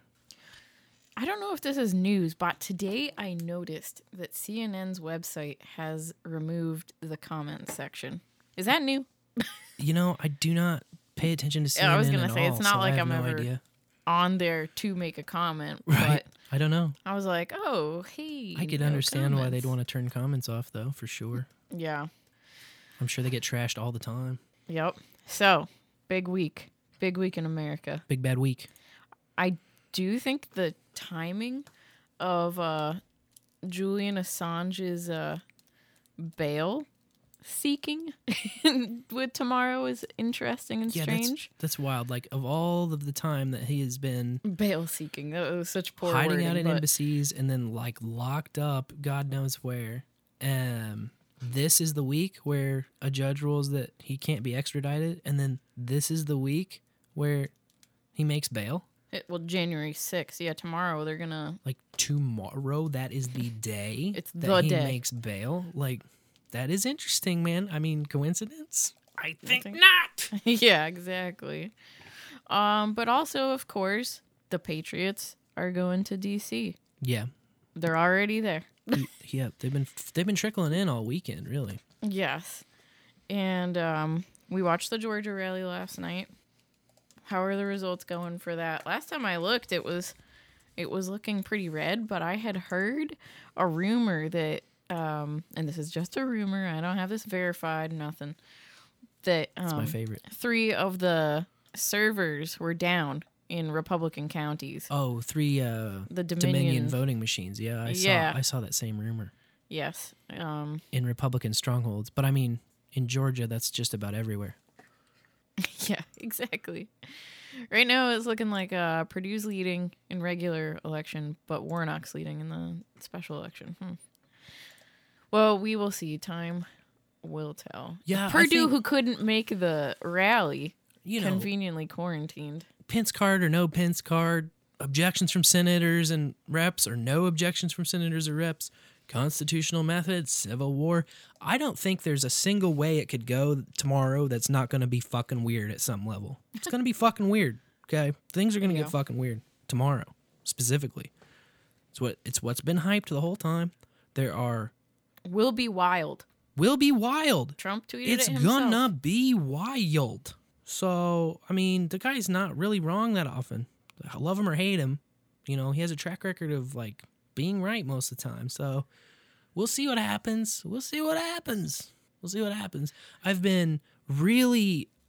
God, dude, my heart is already in D.C., and I really was, like, weighing cost-benefit analysis of, like, let's just go, fuck it all, let's go. So much unrolled, even over the last week, both with this podcast 2.0 thing and with my classes, and graduation's coming up so quickly, and I've got the kids to think about and you to think about, and there's just all of this shit in my life right now, and me personally, my life, to where it's like too much to throw away. However, I'm going to be watching closely, and I'm not saying that it's off the table. I'm not saying that, like, if absolute shit hits the fan, I mean, we don't know what could happen. No. I mean, there might be things that pop off nationwide. Well. There might be a second wave of people needed there, and it becomes obvious. And, like, you know, I'm open to a lot of possibilities, and don't think for a second I'm taking my eyes off of the thing. But I have to make a choice that's wise and that's prudent and that works for me and my family as well as my country. But I'm thinking of all of it, and my heart is in D.C., and God bless every patriot that's going to D.C. right now. I mean that from the bottom of my heart. I would be there if I thought I could be there and if I thought I could help that way. I'm trying to help in the ways that I know I can help that will be helpful. Well, producer Rob V. Case is there. So if you're on the No Agenda Social, make sure you follow him for Boots on the Ground. Mouth Hitting. He's already hitting people in the mouth tonight. And also Ozark Voluntarist from Missouri here. I believe we met him at the Libertarian Convention. He's there. Cool. You know, tons of patriots from Missouri. We got proxies on the ground, man. We got proxies on the ground. So. Exactly. And we got backup if it's really needed. Like it's not like I'm not above doing it. I gotta tell you, the demoralization and the disinformation that started coming out this weekend, trying to like convince people not to go, pretty much said it all for me. Yeah. Of how scared like Oppo is to this. I think that you know they started saying, oh, your Maps app won't tell you how to get to DC. Maps isn't going to teach you how to get to DC. Well, even if that was true, pull out a fucking real map. Well, I mean, right? Like, you read a map. There are these weird metal things on the side of the road called road signs, too. And, you don't even need a paper map. Once you go far enough east on one of these interstates, you'll start to see them say DC, and they'll have little arrows pointing toward it. It's crazy. And then... and the paper maps, too. Like... You can buy a piece of paper that has these little lines on it where all of the roads in our country are. That's what I was suggesting. I mean, we keep a map of America in our car at all times because you never know when a solar flare is going to hit. Everything is just going to go out. Well, I kind of thought about this too with all of my you do a little bit of weird daydreaming and game theorying, and like there's all these rumors about like the 10 days of darkness or this or that. Like, think about it. If the grid goes down, or if God forbid our phones and the internet are inaccessible for a period of time, like how many people aren't going to be able to get to fucking anywhere. Right, because the computer's in the car. How many scared-ass college kids are not going to get to mom and dad's house from their dorm because they don't know how to fucking get there without their phone? Like, think about that. Gosh. That's a real thing. That is a real thing. That's a chunk of people, not like a insignificant number. That's a chunk of people. And I'm talking like not just know how to get there, but like my dad lives in the Northland. So let's say that they close every bridge over the river down in the city. I still know how to get up there. Yep. I'll have to drive an extra hour, but I still know a few different ways to cross the river that aren't the city bridges. And if you don't know shit like that, you better learn shit like that. You always have to be prepared, man. I mean, you never know what these fuckers are going to try and pull. No. And then I know the mayor was calling for stores and restaurants to be shut down during this time. They were trying to shut down the hotels for this week. But reports, boots on the ground, are saying that stores and restaurants are totally open. Everything's going great. Masks are at a minimum. I think there may have been a couple here or there that caved or pulled or have an agenda. Of course. But I don't think it's the majority of them. And yeah, the rumors are going to be overhyped and the demoralization is going to be in full effect. But you know, and anyone listening here and all the patriots out there, they don't really need the reminder, but I'll say it anyway. You know, watch your six. I would suggest not going anywhere alone, because they're already showing like pallets of bricks being out, construction materials left around, a cage of propane tanks just sitting out, like. And then I don't know if you saw this story, but they have the FBI. It might be a false flag event trying to dissuade attendance, but the FBI and FAA are supposedly looking into a threat of a plane flying into the Capitol tomorrow. But what doesn't make sense to me, right, is that they said, let's see, multiple air traffic controllers in New York heard a chilling threat Monday in audio obtained exclusively by CBS tonight. Quote, CBS News, yes, the CIA broadcasting system. Yeah, we are flying a plane into the Capitol on Wednesday. Soleimani will be avenged, right? So revenge for the Iranian general who was killed. But why would you say that? Why wouldn't you just do it, right? Like, why would you tell someone your plan so that they can stop you from doing it? That doesn't add up to me. It just doesn't. Yeah, it doesn't make a lot of sense. But it's just more turmoil. It's more smoke in the air it's more noise to hide the signal. Demoralization and a reason to activate a bunch of FETIs too. You know, good point. It's a reason to, if they have a threat they're responding to, then they can walk around responding to that threat. You know, so yeah. Well, the people that handle threats are also the people that make the threats. You know. Yeah. Exactly. Japan had to stop the steel rally. I saw pictures. It was pretty big, and I was just like, man, that's Japan.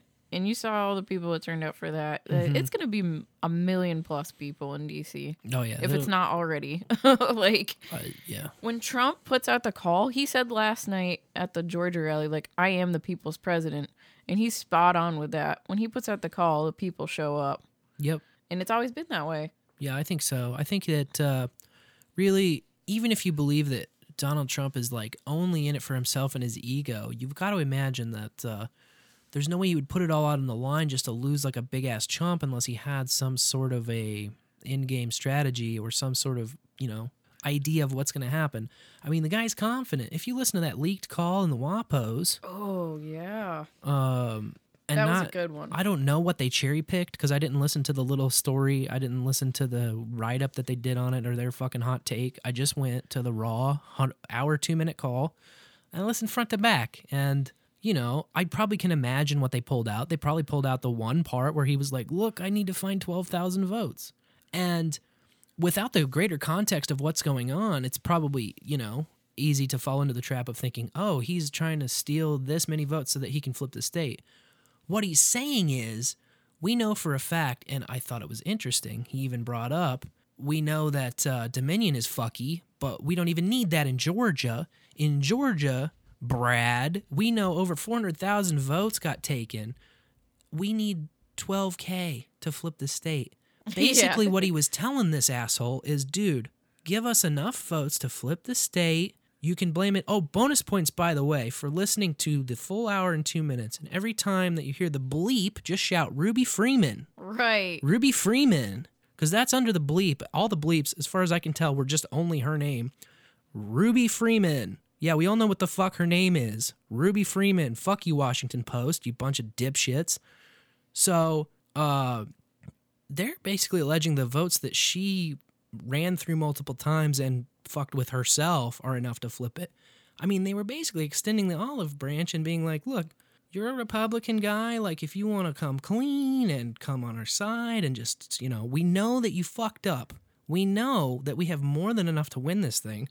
If you want to just give us a little bit, you don't even have to name names. We'll look, whatever. Like, we can just do this all clean. We can come together with minimal damage. We can do this thing in a nice PR way if you want to save your own ass. Yeah. And they didn't take, I don't know. I don't know, man. I can understand the people that believe that nothing's going to fucking happen and that we're fucked. I get it because it's been this way for so long, but there's just too many of us who are just not going to accept any other way. So, like, there's a breaking point, and we're, living it. We're living the unfurling of it right now. And, I think just ignoring that is naive at best, let's say. Definitely. John C. Dvorak. Not to name names, but... Oh, brother. Anyway. Another interesting part of the WAPO story was how Brad Rattenberg, or whatever his name is, he flip-flopped on the story about it, because at first he came out, he did an interview, and he talked about why he released the tape, the recording, and it was because he was mad about a Trump tweet, which to me is just hilarious. Like, you just fell into the trap if you get mad at a Trump tweet. Right. But a lot of people do that. The next day, he tried to reverse the story and say that Trump released the tape. Yep. And I'm just like, dude, you already did an interview where you explained why you released it. And I'm not sure why he would have done that, because in my opinion, when you listen to the tape, he sounds so fucking ignorant. We have investigators investigating the investigation, and they have found that what you're saying is false. But what's the evidence you have that disproves our evidence? Like, there was no defense at all. It was basically just like, I don't know, I plead the fifth, like, the whole time. And yeah, it's like you said, to me it felt like Trump was like, we can do this the nice way or we can do this the hard way, up to you.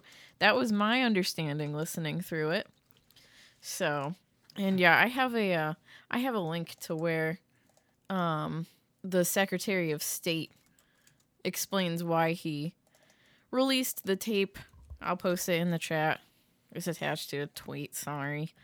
But yeah, it's interesting. It's interesting. We'll see what happens. And I'm praying for all the patriots on the ground, and I'm totally there in spirit. And yep. I'll be watching. Well, people aren't going to leave. People aren't going to leave until there's some sort of resolution that they can accept. And most of the people that are there that's true for, the only resolution is to give us back the real election. We know that Trump won the election. I think that much is pretty obvious. The vote count that he outperformed himself in the first time, I think that you can ignore literally everything else and just look at it at its face value, and a child could tell you something is fucky here. But then you start digging, and the more you dig, the more you're going to find. I mean, there's so much shit. There's just so much shit in every state that's a battleground where they cheated in. So that's my opinion. I've never been a huge partisan guy, for the record, and for new listeners and everything. I've always been an independent since day one. I voted for just about every party. I'm mainly an issues guy, and I've been a cannabis activist, and that's my main interest is, stop locking people up for weed and punishing it, and just give people their freedom. And I was even a libertarian dues-paying guy for just a half a second. We did the Libertarian Convention in 2016, but I never changed my affiliation. And Nope. I can also tell you for a fact that the Libertarian Party is a big fucking joke too. So it's bigger than that. I like the freedom. I like freedom. I don't like the Constitution, and none of the political parties are going to give you either of those things. But Trump seems to be outside of that, in my personal opinion, and from what I've witnessed. And to me, it seems obvious. People may disagree. People may think that I'm under his spell or some shit. I'm not saying that's impossible. I'm just saying I don't believe that at all. No. And I think he's opened a lot of people's eyes. I think so. Like, just total normie partisan folk. You Right. know? Like I said, he said it himself. He's the people's president. I really believe that. I was like, yeah, you nailed it, dude. I think so. Nailed it. Of course, Veritas was hyping up some Georgia drops a day before the election. I thought it was kind of interesting timing. I was like, okay, seems a little late. Yeah. The first drop, I was like, meh. But the I mean, the guy always gets genuine material, but it just is always overhyped and underdelivered. And I agree with the overhype for sure. But I did think it was interesting, the proof of the homeless voters all registered at the same address in Fulton County. That's definitely eyebrow Throw raising. it in the evidence pile. Yeah, it's just another it's another piece in there for sure. More good news today as this epic week goes on. Or, well, I don't know if it's good. It is good news. It's a step in the right direction. I don't know. But Kyle Rittenhouse pled not guilty yesterday or today. Step in the right direction after all. After all, it's a step in the right direction. It's a step in the right direction after all. Obviously, I mean, if you were following it, I feel like it's pretty obvious that he was acting in self-defense. Yeah, the Rittenhouse thing was self-defense. Just watch the video. The charges, that's all you need. though, are, well, how did they word it? Intentional homicide. Like, that's how the charges right now. And so, yeah, obviously plead not guilty to that. He was a damn good shot, though. Yep. Yeah, it's funny because I had believed all of the memes that people say of like, oh, 223 isn't even, you can't really do much damage with that. No, you don't need an AR, can't do blah, blah, blah, blah, blah. And then when I saw the Kyle Rittenhouse thing where he like took a dude's bicep out and killed two other guys, like with very few shots in one clip as he was trying to get away from people. I mean, he proved in public that the AR-15 is actually an excellent self-defense weapon. Yeah. Yeah. It's excellent. And yeah, if a bullet goes through your chest, you probably fucking die from it. Yep. I don't give a fuck what the size of the bullet is. It's not a BB gun. Yeah, and there was a gun aimed at him. So, right. When you're in that situation, my life or yours. Or if a guy's trying to tackle you and take your gun, yeah. Or if a guy's even gonna try and come and beat you with his fists, the right to self-defense doesn't matter if you have a stronger weapon than the person coming at you. It matters if you're being attacked. That's it. That's all it takes. Are you being attacked? You can defend yourself. End of fucking story. Yeah. And also it's crazy, in DC they're putting up all these signs, you can't carry for this week because DC has carry restriction laws already on the books, right? Yeah, we'll see how But that they're putting goes. up these signs that are specifically for these dates, like this week until Thursday. They're like, no guns. And it's like, but the cops have guns. A criminal has a gun because criminals don't follow the law. No, you have to protect yourself. And also, it's a constitutional right. Yeah. Like in Missouri, one of the reasons why I love living in Missouri is we're a constitutional carry state. Mm-hmm. That's the way every state should be. Yeah, shall it's not an be American infringed. right. It's not really like ambiguous. Shall not be infringed. And so it's just... And it's all infringed to fucking pieces everywhere you go. It's insane. It's a joke. It's not legal. It's not constitutional. Come on. It's simple. All this stuff is so fucking simple. A child could understand it. You could teach it to elementary school kids, like what rights are and the basics of it all. Yeah, but then you get all these confused adults who... Can't even figure out which bathroom to go in, let alone... Yeah, true. Let alone... let's not get into that. No. We got plenty to talk about aside from that, don't we? Yeah. Still running down the... God, there's just been so much news, hasn't there? Oh, yeah, there sure has been. Alert the affiliates. We're going long tonight, but it's worth it for sure. Yeah. Holly, his wife and newborn were terrorized in their D.C. home because they can't travel. Right. Can't put a mask on a newborn. It's not going to end well. No. And, just the way that the media flips it is just so bad.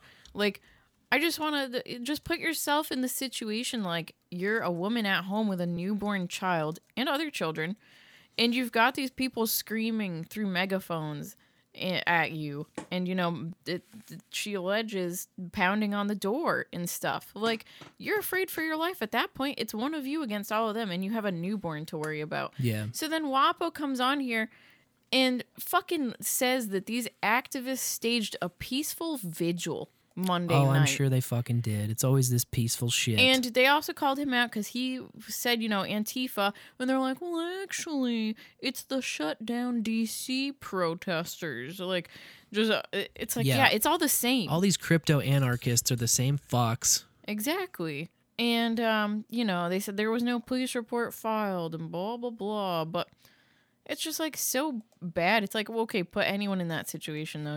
It's if someone went outside of, I don't know, any of these corrupt politicians' houses and did that, like, they would be taken out by the police. They would be arrested and escorted away. Yeah, you'd imagine that you can't really get away with the same sort of thing at, say, Nancy Pelosi's house, where, if we remember, in September, a guy got arrested during a live stream shitting in her driveway. So. Yeah.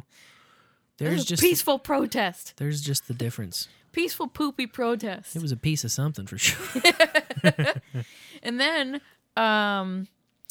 Enrique Tarrio, Proud Boys leader, he burnt a BLM flag, was arrested by DC police. Uh-oh, well, that's violent. They said that violence against flags.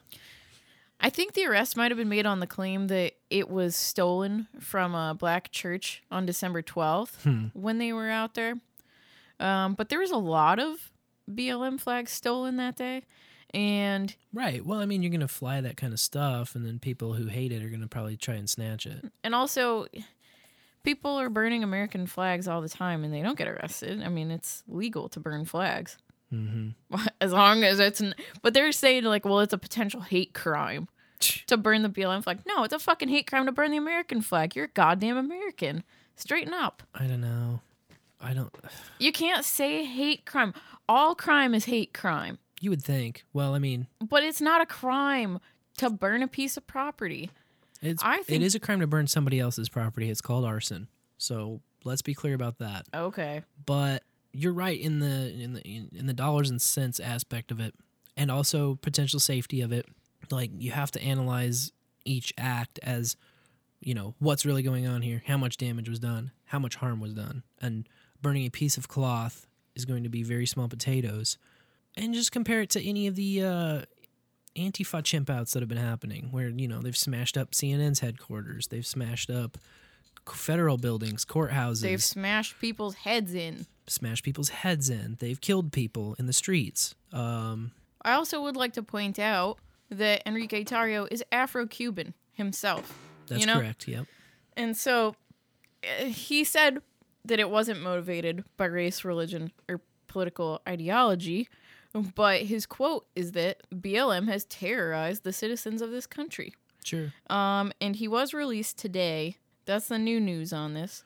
But he was ordered to leave D.C., and he's got a hearing next month, I believe. Yeah.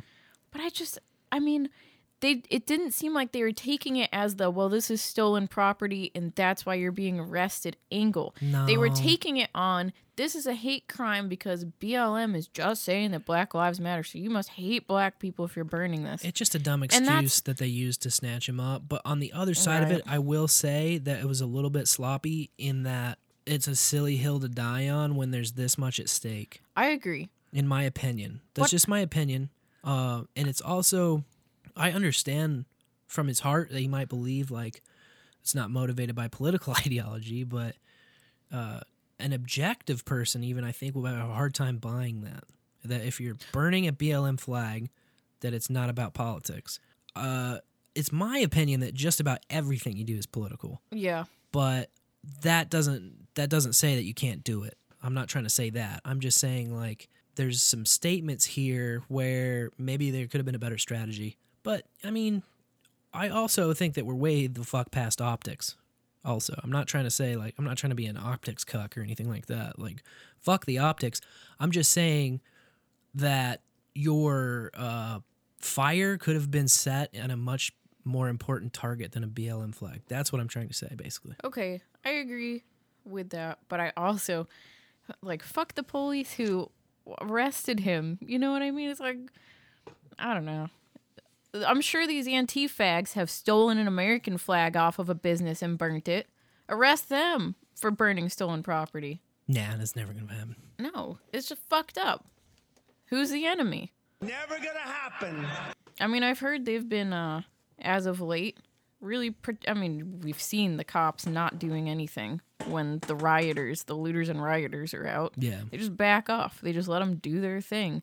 But as soon as the Patriots come to town, it's like, now, not only are we battling Antifa, BLM, that whole commie party, but then the cops are right there too on their side, well, you know? I mean, that's been a long known thing that I think that a lot of the thin blue line, blue flag, blue stripe flag waving people are kind of just now fucking realizing is none of these elites would have the power that they flex without these dog soldiers on the streets ready and willing at a moment's notice to go enforce these shit laws against us, against free people. So, you know, forgive me if I don't fucking hit the ground every time a fucking cop walks by in hero worship. I'm sorry. Well, no way. And by the way, I have cop friends too, you know, and I know good cops. Oh, I know good cops. That's fine, you know. Just the same way I don't fucking worship healthcare workers when I see them on a TV screen, you know? Like, I don't see an image of a person judge their outward appearance and then determine their virtue. Sorry. That's not how my fucking brain works. Yeah, your career doesn't make you a good or bad person. I like to know the content of a person's character, you know? Yeah. I like to know what you've done. You as an individual, not the group that you belong to, not the job that you have, not the badge that you wear. That doesn't mean shit to me. And these idiots on both sides of the aisle need to stop pretending like it does. And that goes very much for the fucking thin blue line people, well, you know? Anyone who hasn't woken up to that yet, I think, is in for a rude awakening this week. Yeah. I'm afraid that you're right. Me too. I mean, I gotta be real. Like, I don't like the idea of violence. It's not, you know, first call or whatever, but you can only put up with so much. And honestly, like the defense bill, all these bills that have been passed, all the misuse and misallocation of our tax money, right there, it's just like, I'm fucking done. Somebody sent me on No Agenda Social, and I wish I could remember the exact source, about George Carlin bit where he's talking about basically violence is the only way to fix the stuff. Yeah. And it's like, he's like, I don't advocate violence, but I just sadly think like it's the only way it's ever like happened in history to to correct the course even. And Jefferson said it himself too, you know, the tree of liberty has to be watered by the blood of tyrants and patriots. Yep. To keep it alive. Otherwise we lose it. And Christ, man, it's like looking unhealthy. It's very unhealthy. You look at China, you look at Iran, you look at the global empire, you look at the fucking reptiles that run around, fucking. That's not even to scratch the surface on the elite pedophile ring that we definitely know exists.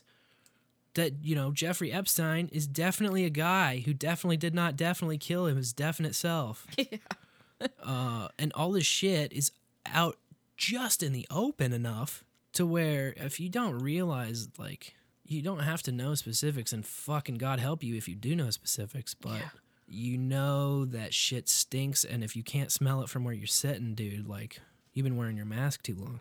For real. So when are we smoking some weed? Yeah, let's go behind the curtain and smoke some fucking weed. I don't know, man. Who knows? Time to throw these fucking Dominion machines in the pond. You know, we threw tea. We had the tea party. You gotta be throwing something in there. And also, I am still absolutely disgusted that after this lockdown, they didn't offer to just, like, okay, here's your income tax back. Doesn't that seem like the least they could fucking do? That seems like a good demand from we the people, I think. Is like, oh, no, I'm not paying my fucking income tax this year. Yeah. You guys stole my income. I do feel like that for sure. And, you know, $600 check. Well, fuck you. That's my money anyway. You're giving me $600 back. Great. Thanks, but no thanks. Just a quick Sphinx update, by the way. So when I played that clip earlier, I just said, currently streaming a clip from this show live on Bowl After Bowl for Sats, returning value for value. And so 2 people have already boosted that comment that I made. And then someone said podcast Inception, and there's a clip in here that I don't know what it plays. I'll kind of have to play with it later. But already you can see the potential of value. Already you can see I gave value from the clip. People like that I gave value, and they give it back to me. It's like a fucking feeding frenzy, man. And you could do this in IRC where, you know, we used to have the plus karma counter. You could plus someone's sats directly into the IRC. There's ways to do it. You can do so much cool shit, you guys. I'm telling you, we've got to be on it. Amen. Not a woman. Oh, God. That fucking idiot. That's our represents idiot. us. That's our idiot here in the fucking hood, man. I know. There's fucking the streets named off of that family. Yeah. That's the hood mic. That's the hood mic. At work. Representing us. You gotta love it, man. Oh, damn. A men and a women. So many dumb things came out this weekend, like Kamala's Freedom story. Oh, Jesus. Lifted from 60s Playboy. Just when you think that bitch can't be more full of shit, dude, she pulls the Freedom thing, dude. Disrespectful. I love that story, too. It described her as, like, laughing from the gut like you do with friends and family. I'm like, dude, this bitch is always laughing. Have you seen a single appearance she's ever made in the news media or given a speech where she isn't laughing her dumb ass off? And like, she is just always cackling at shit. It's cackling, right. It's not like you do with friends and family. It feels fucking condescending. And maniacal. Yes. It reminds me of the Hillary laugh. Exactly. Laughing at inappropriate moments because either you think you're so above all of it, or like, or you know how fucked you are. I mean, she laughs like most people say, Yeah. It's fucking makes your stomach and skin crawl, dude. Yeah. And for me, like, I just don't understand. But just, you know, double down on the plagiarists in that party and like lifting it from it was like essentially an MLK story, right? About a little girl in Birmingham. And it's just like, man, the fucking disrespect. The Tupac thing was bad. This is worse. Fuck these people. There was a Forbes story saying that large numbers of healthcare and frontline workers are refusing the vaccine. Yeah. And I say, good for them. I agree. Their brain functions. Or maybe they're heroic enough to give up their spot in line to someone who truly needs it. That's got to be it, man. I like that no agenda approach of me too.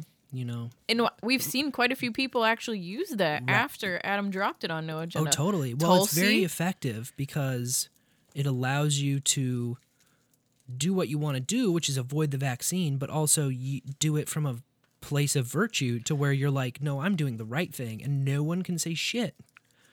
No one can say shit because they would have to let go of some key component of the fucking threadbare narrative that's holding all of this absolute scam together.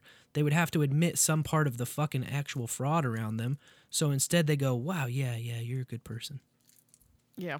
Well, you know, I'm going all the way to the back of the line. And then, if anyone shows up, I'm going behind them, too. No and, shit. like, everyone can just have my place in line. That's fine. Mm-hmm. I agree. I will die of natural causes, not having some mRNA mutation occur.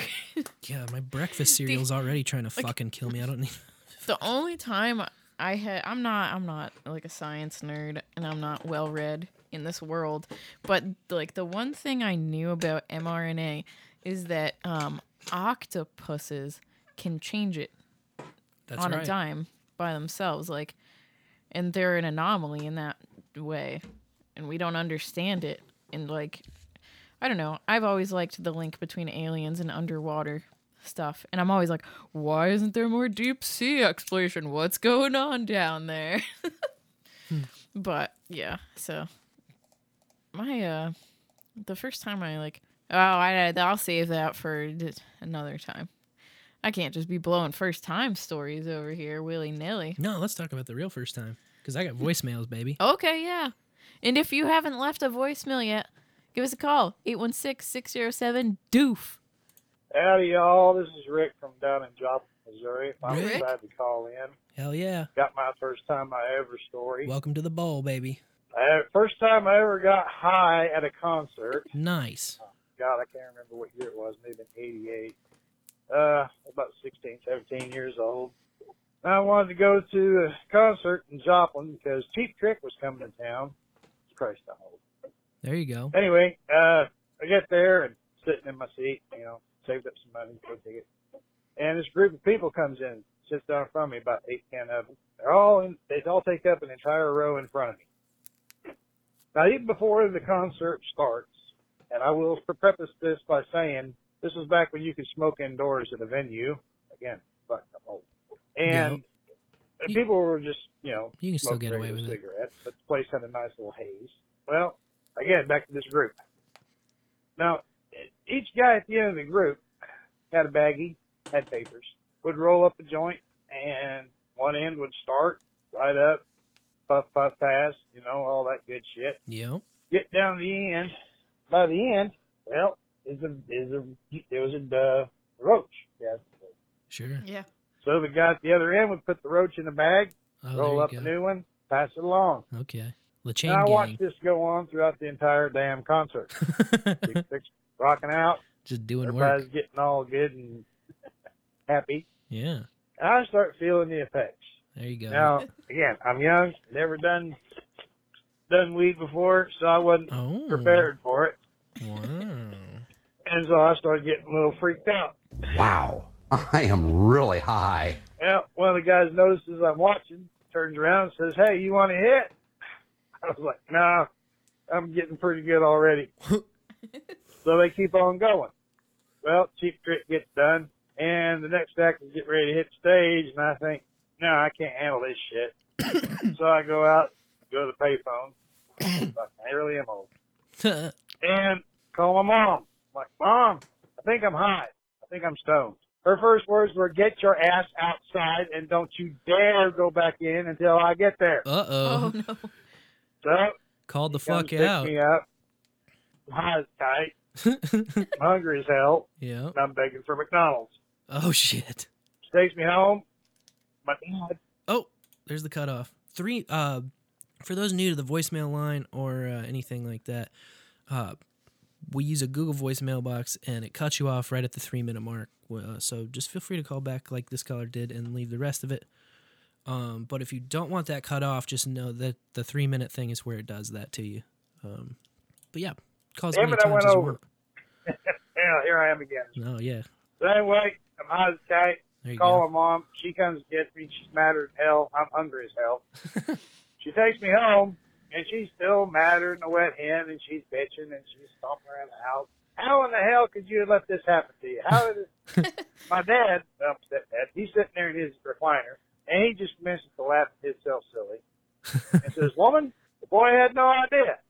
Now let him be. Let him go to bed and sleep it off." Base I went dad. to bed.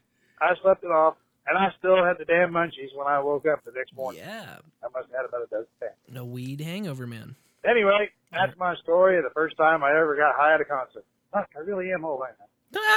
Anyway, y'all be good. In the bowl. In the bowl, In the baby. bowl. Thanks for calling, man. Good to hear from you, Rick. That was cool. Yeah, that was cool as fuck. A double first time. Double first time. And a free topic for next week. There you have Hell it. yeah. The first time you ever smoked weed at a concert, which might have been the first time ever, too. Yeah. In general. But a concert specifically, I like that angle. I think a lot of our bowlers have done that. So that'll be next week's topic. And I got some more. I think also there's a couple from like the New Year's. That was from last Wednesday when he called in. Oh, all right. But it gives us a topic, and then I also baited Icy Grills on the No Agenda Social to call in for a voicemail. Yay, Icy. He obliged. Yo, it's Icy Grills. Just calling to say fuck the CCP, fuck Google, fuck Canada, fuck Trudeau, fuck all the Democrats, fuck all the Republicans, MAGA for life. Peace. High energy. Woo! Wow, man. It's true. Listen, you motherfuckers. That was a big thing. Once it was reluctantly aroused. It was hard to get it aroused, and it is hard to get it aroused, but we got it aroused. Yeah, I guess. Is that a correct statement? Yes? Fuck yeah. Thank you for the voicemail. Beautiful.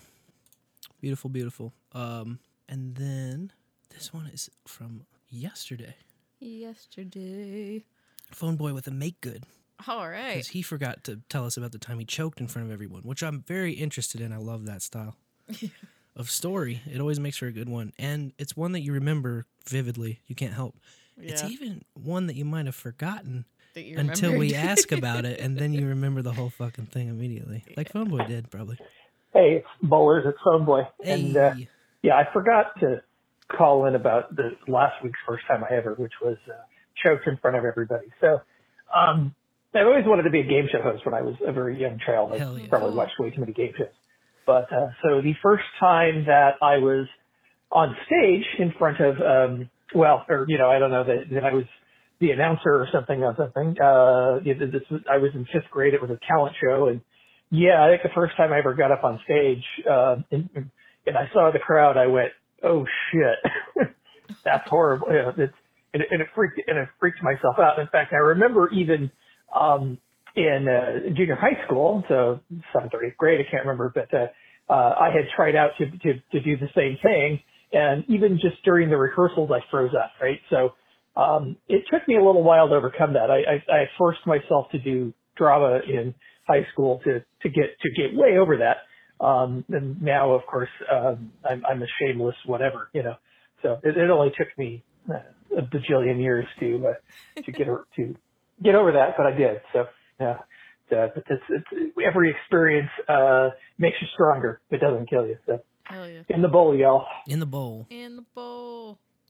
Man, I know the feeling. I did an open mic. I was the MC of a comedy open mic once at this bar, and I had done a few sets myself before, and I was still kind of telling myself I was gonna try and get in that scene locally when we were in Columbia. And man, I fucking called this cat. I introduced him as Louie, and his name is Lewis. And he was like one of the fucking, in Columbia, like, what is there, like maybe 15 people that are established in the scene, have done sets for longer than a year or two, Yeah. And like he was one of them, and I knew his name was Lewis, and I fucking said Louie into the mic. And it was one of those like unforced error things where I was just reading it off the paper and I read it as Louis. But it's such an easy mistake to make, and like Louis CK is so fucking big, especially at that time. I was like, when he was like at his peak, and fuck man, I just stepped on the rake so hard. The one that just like makes me cringe about that one though is like it was an unforced error. Like I knew the guy's name and I knew how to say it, and I just fucked up in front of everyone. I just choked.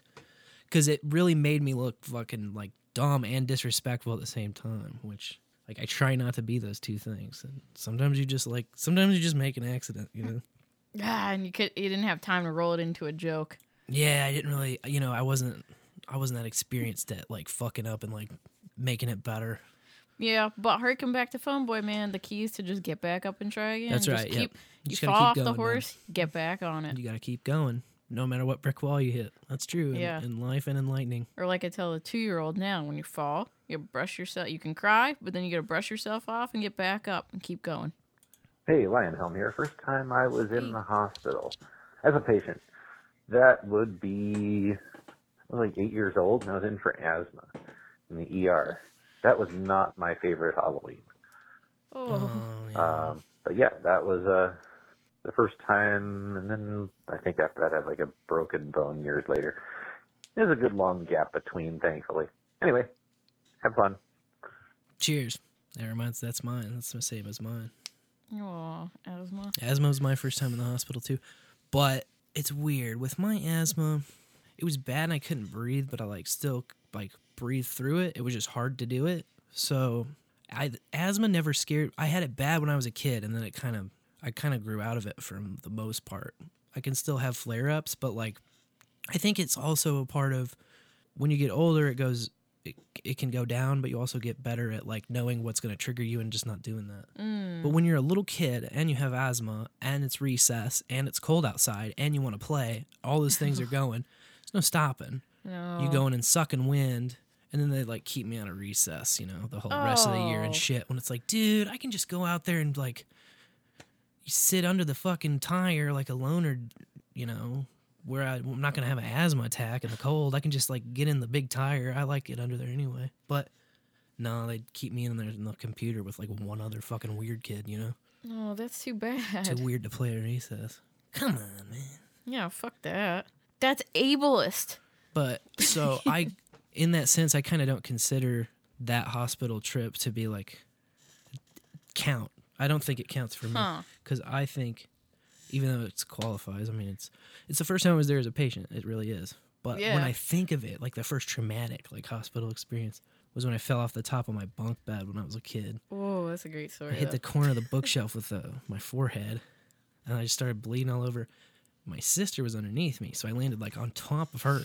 Because we were like making this, we had a bunk bed system, top bunk, bottom bunk, and I was tucking in the blanket in the top bunk, and we were like making like a blanket fort thing, like you do with bunk beds. So I was leaning down to give her this fucking blanket, and I just leaned too far and like whoop, right over the side of the bunk bed, right off the corner of the bookshelf.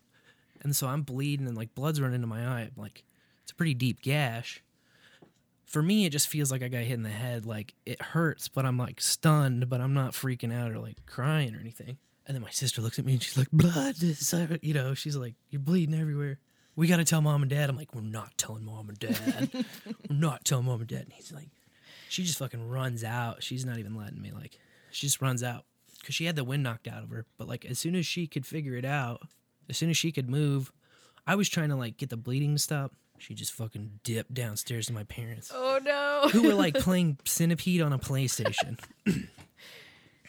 So I think it runs in the family. I was about 7 or 8, like Lionel was saying. So my asthma stuff was younger too, so it didn't really, I think, maybe affect me as much.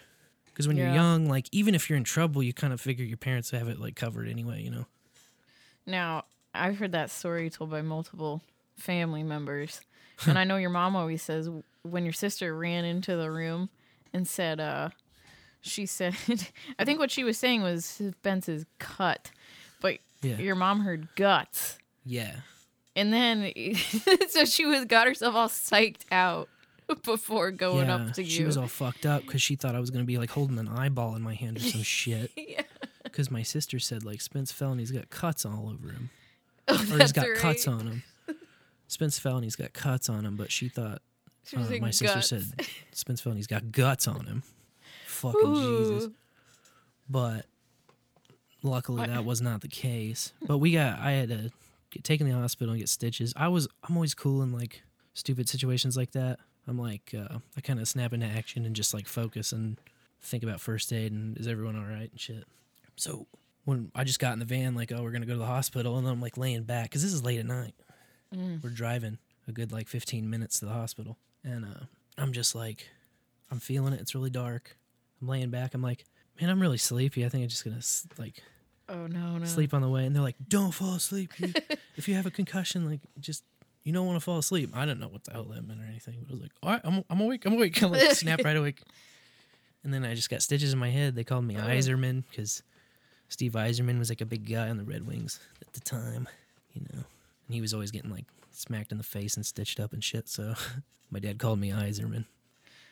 Well, I guess if you can't see it too, like you can't see them putting those stitches in, like that's kind of a nice first time for a terrible situation. Yeah, that was actually nice. I didn't see it. I didn't think about that. To pull a positive out of your trauma here. I just have a little like... Yeah, you've got a little scar there. Stylish eyebrow scar. It's pretty cool. I shaved my eyebrow like that once. Yeah, it's like one you'd pick in a video game. Just put like right here. Yeah, just that diagonal line right across. Yeah, cool as fuck. Face scars. Not the boy who lived, but the boy who fell out of a bunk bed at a young age. My first time being admitted as a patient is gross. I had just gotten into public school. This was 3rd grade, so I also was around 7 or 8. And they had hot dogs for school lunch. Oh, God. And I had my hot dog, whatever. I started not feeling good, like, at the end of the school day. But I feel also I'm good at, like, breathing and, like, keeping my composure is really important to me. I don't want to panic other people by being panicked myself. But I got home and I just knew I was sick some way or another. I didn't know how I was going to be sick, but I was like, this is not good. And I pre-warned everyone, pre-warned the grandparents. I was like, not feeling good? Probably going to puke. It's going to be okay. But I ended up having explosive puking, top side, bottom side, every which way. I was just exploding. Like, I did not make it to the bathroom, Yikes. which was the first panic. But then it just kept going, just explosive barfing. I've never barfed like this ever again in my life. It was explosive and diarrhea. Jesus. And so it freaked my grandparents the fuck out. They were like, yeah, that's like size of demons. I and shit. couldn't, right? That's exactly what Catholic grandpa was thinking. I assure you. But anyways, so I tried eating some stuff, couldn't do anything. And then it was just bile. You know, you just get to that point where there's just like nothing to come out, but you're still getting shit coming out. And I was pale as fuck and laying on the floor and like incapable of moving, like being sleepy. So they just finally put me in the car and started driving to the hospital to bring me to the ER. On our way there, we got pulled over by a cop for speeding. And I remember I had the trash bucket back there, and my grandma sat in the back seat with me, and my grandpa was driving. And so the cop came up to the window and was just like, do you know how fast you're going? And like right as he did that, I'm just like burping and belching and puking and just like pale white, like green, you know, like just gross looking, all sweaty and a mess. And so my grandpa's just like, okay, I'm taking her to the hospital though. And the cop just immediately was like, oh shit, I see. Like, okay, like be safe. And that was such a lucky situation. This is what, early 2000s? Things were kind of okay back then with that relationship. Now it would be like, I still need your ID. I still need blah, blah, blah. No, but anyways, we get to the hospital, and I was like, I already had my aversion to needles. And so I'm laying in the hospital bed, and I'm like, what are they going to do to me? What are they going to do to me? And the nurse was like, well, first I'm going to give you some ginger ale with ice and some crackers, and we're going to see if you can keep that down. And if you can't, you're going to have to get hooked up to an IV, you know, and get some sustenance in you. You're dehydrated. So I'm surprised they didn't just immediately put me on an IV. But, dude, I drank that ginger ale so slowly and carefully, and I really fucking meditated on my breathing and just, like, not being there and being like, my mind suddenly shifted to, I'm not getting a fucking needle in my arm. And I got out of there without getting a needle in my arm. They sent me back. Damn. My grandparents felt so stupid for bringing me there in the first place. I bet. But, like, I really was sick. But that lady just threatening me with a needle was enough. Yep. I didn't get sick for the rest of the night. I was good. Just crazy. I mean, I don't know if it was food poisoning. I only remember it was hot dogs because, you know, you have to see it all again. So that was the most traumatic part for me. Oh, it was no. just, Rest in peace, hot dogs. rest in pieces. Yeah. So anyways, that's my first time. It was gross. Gross day. Do we have any more voicemails? I was about to dive into this text that Farmer Todd Farmer sent Todd's in. text. He felt like he was a little over ambitious with the voicemail, and so he went back to text. He's texted us before, but I assure you, Farmer Todd, you're a star of the voicemail box. Yeah, it was epic. And you have nothing to be ashamed of. Farmer Todd, going to use the text again so I don't space out. Now, if it's more helpful, this is a thing too. If it's more helpful to text the line, that's fine too. In fact, if you text me a fucking cold read, that was some fun shit too. And that was a lot of fun. I got half a mind to be texted cold reads if you like want to hear more of that. Farmer Todd, gonna use the text again so I don't space out. FTIE went to the hospital because I was born in a barn. Was when I was about 2. My mom tells me barn birth based and barn pilled. Yeah, that's very cool. When I was about 2, my mom tells me the story, and traumatic events are burned into our brains, so I have foggy visions of it too. My mom was super preggo, and I was in tow, maybe 2 years old, walking down the sidewalk in my hometown to attend a local festival. I reached down to grab a cigarette, but... I reached down to grab a cigarette, but I thought was cool, and she stepped on my fingers. Oh, no. Don't touch that butt. Her big belly blocked my digits from view, and she was wearing those wooden clogs that were so popular in 81.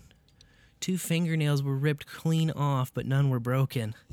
I went to the hospital, and probably they sprayed iodine or mercurochrome, is that right? Onto it with much pain. God, that sounds Mercurochrome? Sorry, I was asking. Perhaps. I feel like I've heard that Doug people has said it in his book that we're Yes. listening to on Audible. But keep going. Sorry. One thing's got to stay. Oh, okay. This is a dramatic story. He says, "Hey, I'm still here, and I've had a few broken bones and tons of stitches since. Lucky to have a great little hospital in my rural town. Keep your bowls bright and always demand freedom." Freedom indeed, Farmer Todd. Freedom indeed. I think we all appreciate a little bit of freedom in our wives. And he sent us a picture. Oh, yucky duck. Oh, no. And this was when I was trying to kill a rat in the basement, and this super sharp axe got me. 14 stitches later, the nurse wanted my number. Hey-yo, Farmer Todd. And she was super hot.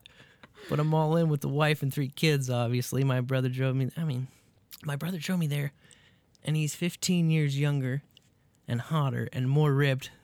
Nope. We laughed all the way home. Dang. Oh, man. Dang. Farmer Todd. Fuck yeah, that was a hell of a story. That is a gnarly looking thumb, man. Do you want to post that? You want to see that in the bowl?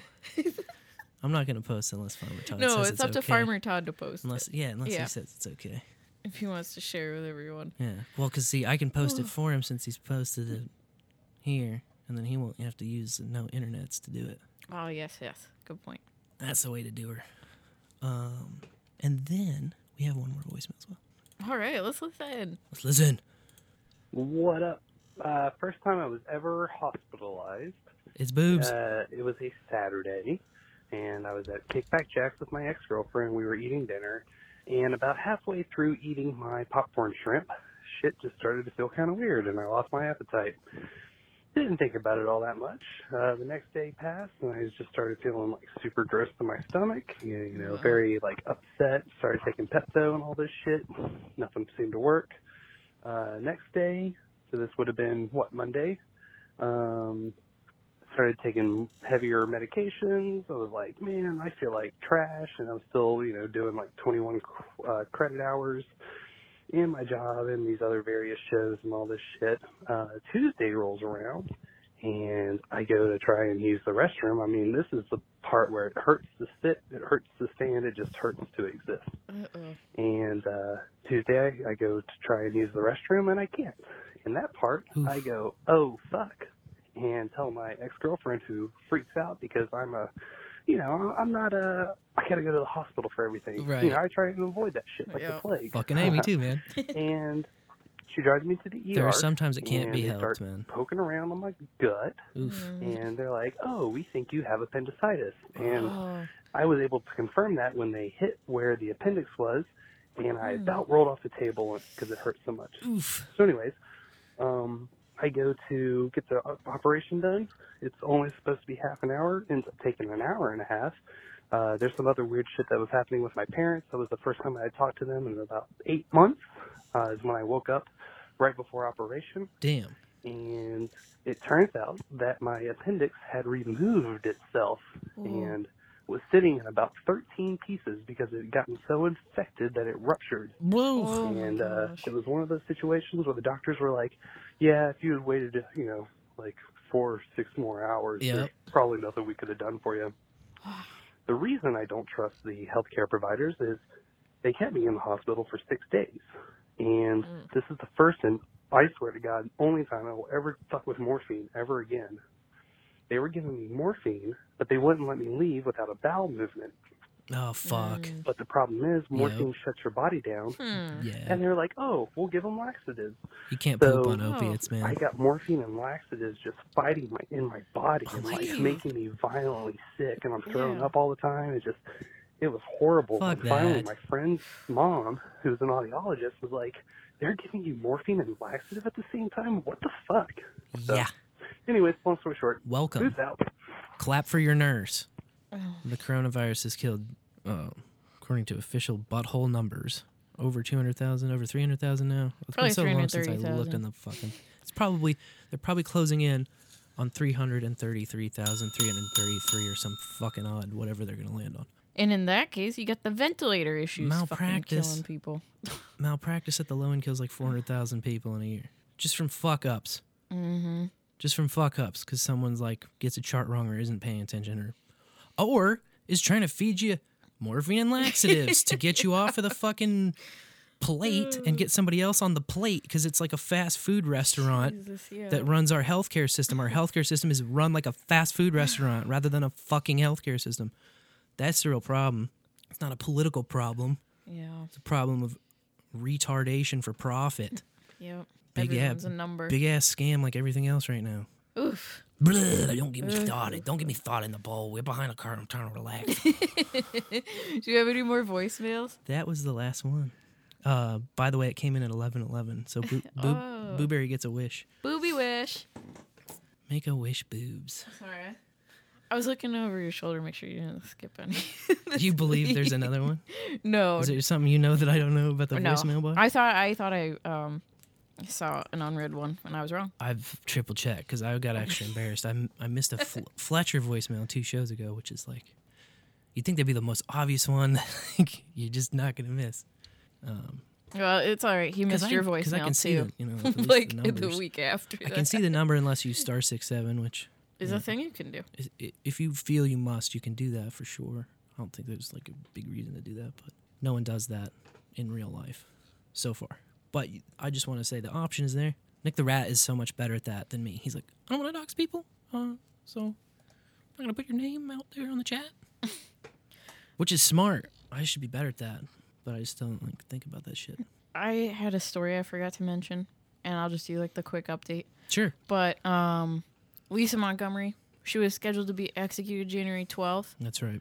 Then they said, oh, her attorneys had the Rona. You know, you can't just like reschedule her while they're trying to file this clemency petition. And it turned out that the judge in D.C. said that's wrong to the appeals court judge who had ruled that. And so her execution's back on for January 12th. Oh, dang. What a fucking roller coaster that story has been. No shit. And then, but of course, like I mentioned when I very first a week from talked tonight. about it, I did not mean for this to be a story that goes week after week after week early. It was a one-time thing, I thought. I mean, we'll have your official answer like in the next episode. Yeah, well, you know, they kept it's a partisan story. Yeah. You know, they made it partisan. And so now her attorneys said today that they're trying to take it to the Supreme Court, and they tried to get it in front of Trump himself. And they're like, you can be a hero. Spare this mentally ill woman's life. She was already a abused hero. as a Come on. child. And I'm just like, dude, he started getting death row moving again. Like, I don't know. We'll see. So January 12th is the date. And we'll keep watching it.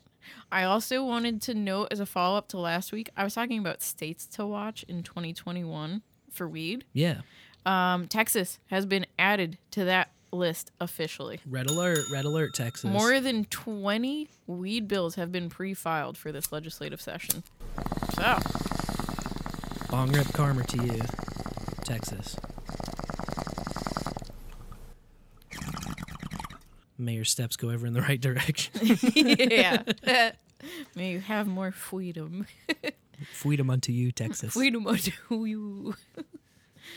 And then a few of the bills are looking to expand their like compassionate care laws that they have with, you know, like CBD.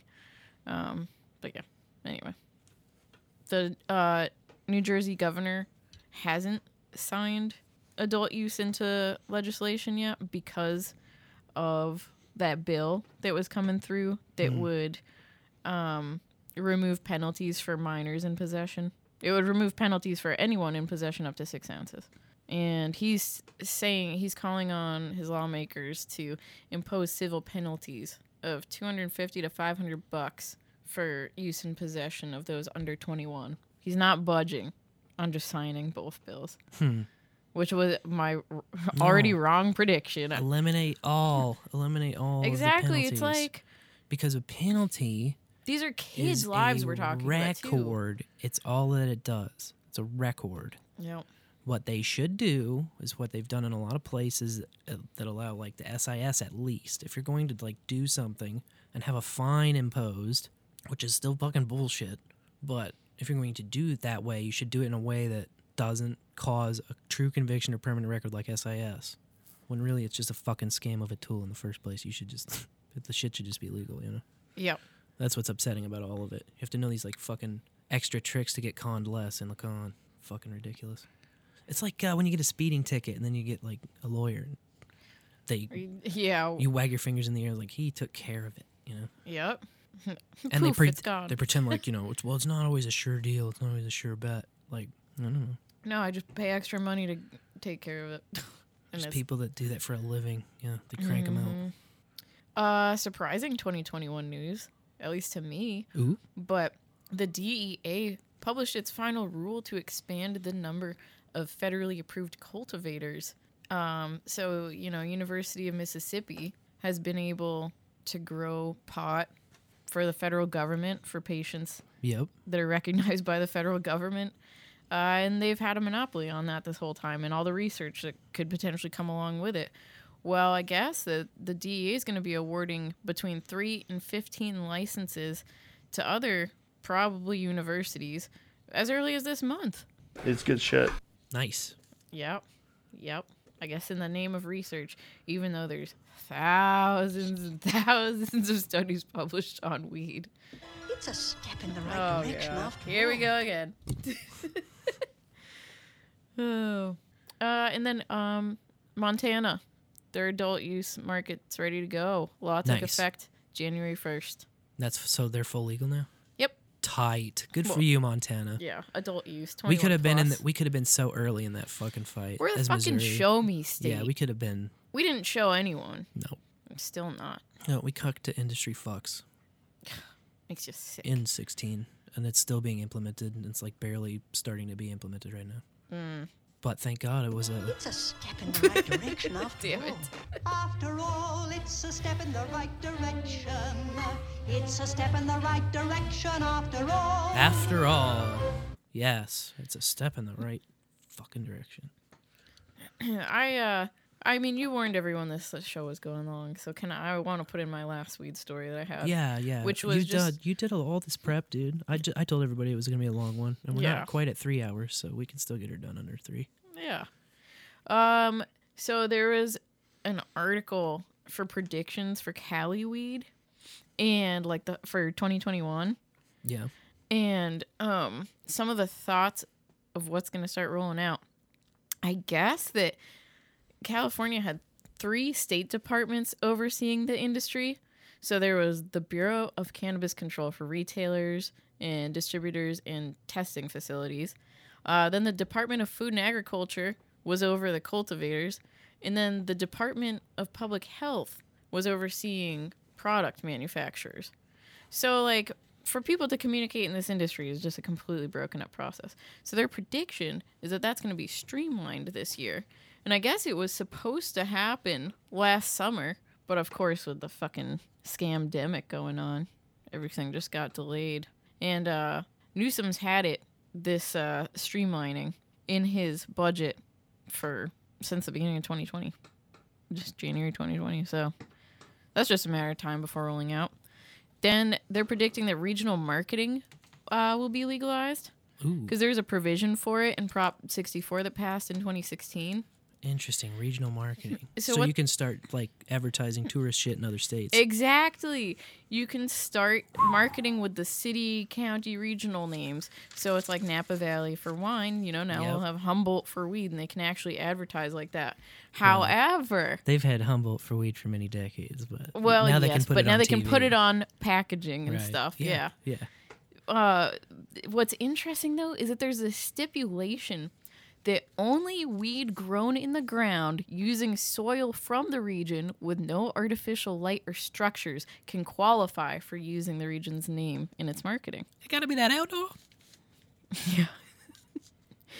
But I mean, in a way, I like that. It's like, yeah, it's authentic. It's literally from that region. Real Colorado weed, bro. It's fucking fantastic. But, you know, there's a fuck ton of people who just, you know, Hey, they got their work done inside. Hey, like, outdoor done right is fucking wonderful, beautiful. well, and it's plant. truly one of a kind then. If you're using that soil from that region, you're like, Yeah. this is that weed. Yeah. like, Absolutely. No, it's you're right about that. yeah. So, Altitude, but, all of that. But the kicker to that is that no cities in LA, Orange, or Riverside counties allow outdoor growing. So there's those growers are automatically out of this marketing potential. Isn't that stupid? You can't grow a plant outside. It's totally It cool is if you guys stupid. grow this plant inside, but please don't drop the seeds outside. Like, what if it spreads, guys? Come on. Think of the children. No, I don't know. It's just crazy. And then there's, of course, a prediction for more reforms to pass in California. And I guess once the ball starts rolling in a state, like I predict we'll be seeing an adult market here by the next presidential election. I'm not going to be an eager beaver about how it's going to roll out. Right.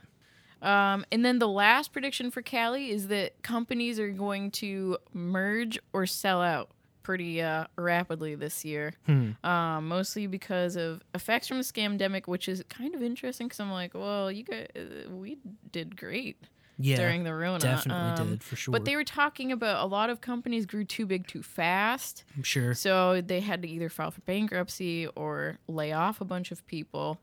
And they're also talking about how right now the market is just ripe for multi-state firms to start buying up smaller operators. Yeah. So a lot of mergers predicted, and that made sense to me. And it's crazy too because it's like, I man, think, that's just a business cycle type thing, you know. Yeah. That's just definitely. a snapshot of where a certain industry is at a certain period of time. I don't think it's like anything good or bad necessarily. No, but it's interesting that people will be. These multi-state firms will be in such a good position if federal rolls out, because then it's like, oh, yep, interstate travel, transport, it's all cool. We got Cali weed, we got Missouri weed, we got Colorado weed. To take a business model perspective on it, you know, that positioning might even be signaling coming legislation, you know? Sometimes business that's only moves interesting. that way if they know that it's going to be worth their while in the near long term, you know? Mm-hmm. So that Good point. That in and of itself could be a signal of federal movements to come. Yes. Fantastic. Yeah. So you're gonna save the bowling session for next week? I can save it for next week. We've Yeah. run awful long. Well, I appreciate all the bowlers hanging in there, hanging out with us in the bowl tonight, Absolutely. and everyone listening in This the has future. Been quite an epic bowl after bowl. Yes. And I'm excited to see where the lightning takes you. I'm super excited too because, I mean, I guess for people who have hung it out to almost the 3-hour mark here, what we need to evangelize and think about in this podcasting 2.0 money sharing thing that's coming out, that's just now starting, really even hasn't started yet, is this could potentially be the lifeblood of a new industry that can remain independent for people or can be adapted for people who want to collaborate or want to be a big ad agency. Like, they can also do it too. Everyone can do it too. It's going to open up niche spots where you can say, carve out for yourself. Let's say you are an end of show mix guy and you have end of show mix feed that you put out. You could even put your song out on a feed that's just an open thing that you can say, hey, play my shit on your show, and this is the split that I want for it. And then you can release a feed that just says that, and then everybody that uses your clip is going to be splitting you sats on every one of their shows. If you are a guy that's like really good at compiling best ofs, and you've got like best of mashups of your favorite shows, you make a feed, and it's that show, and you guys agree on a split. These are contracts that can be happening between just two individuals. Every show has the potential to hire somebody based on that. Every person who is a producer has a product to sell to a show based on that. So cool. It's fucking awesome. And you can clip me saying it and tell everybody because it's cool shit. Yeah. Yeah. Yeah. Anyway, I'm passionate about it, man. It's gonna be fun, and I'll echo Adam Curry in saying that I really feel like this is our year, man. We'll see you a week from now. Same bowl time, same bowl channels. I've been Sir Spencer, the Wolf of Kansas City. I'm Dame DeLorean, no matter what happens in the coming days. And until next time, may your bowls burn ever brighter.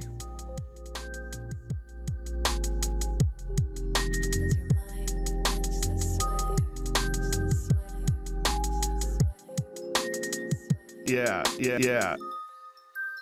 And everyone's like, right, cool, kinky, yeah, right, nice. You'd love it. You'd love it. Yes. You'd love it. Yes. You'd love it. It feels so good.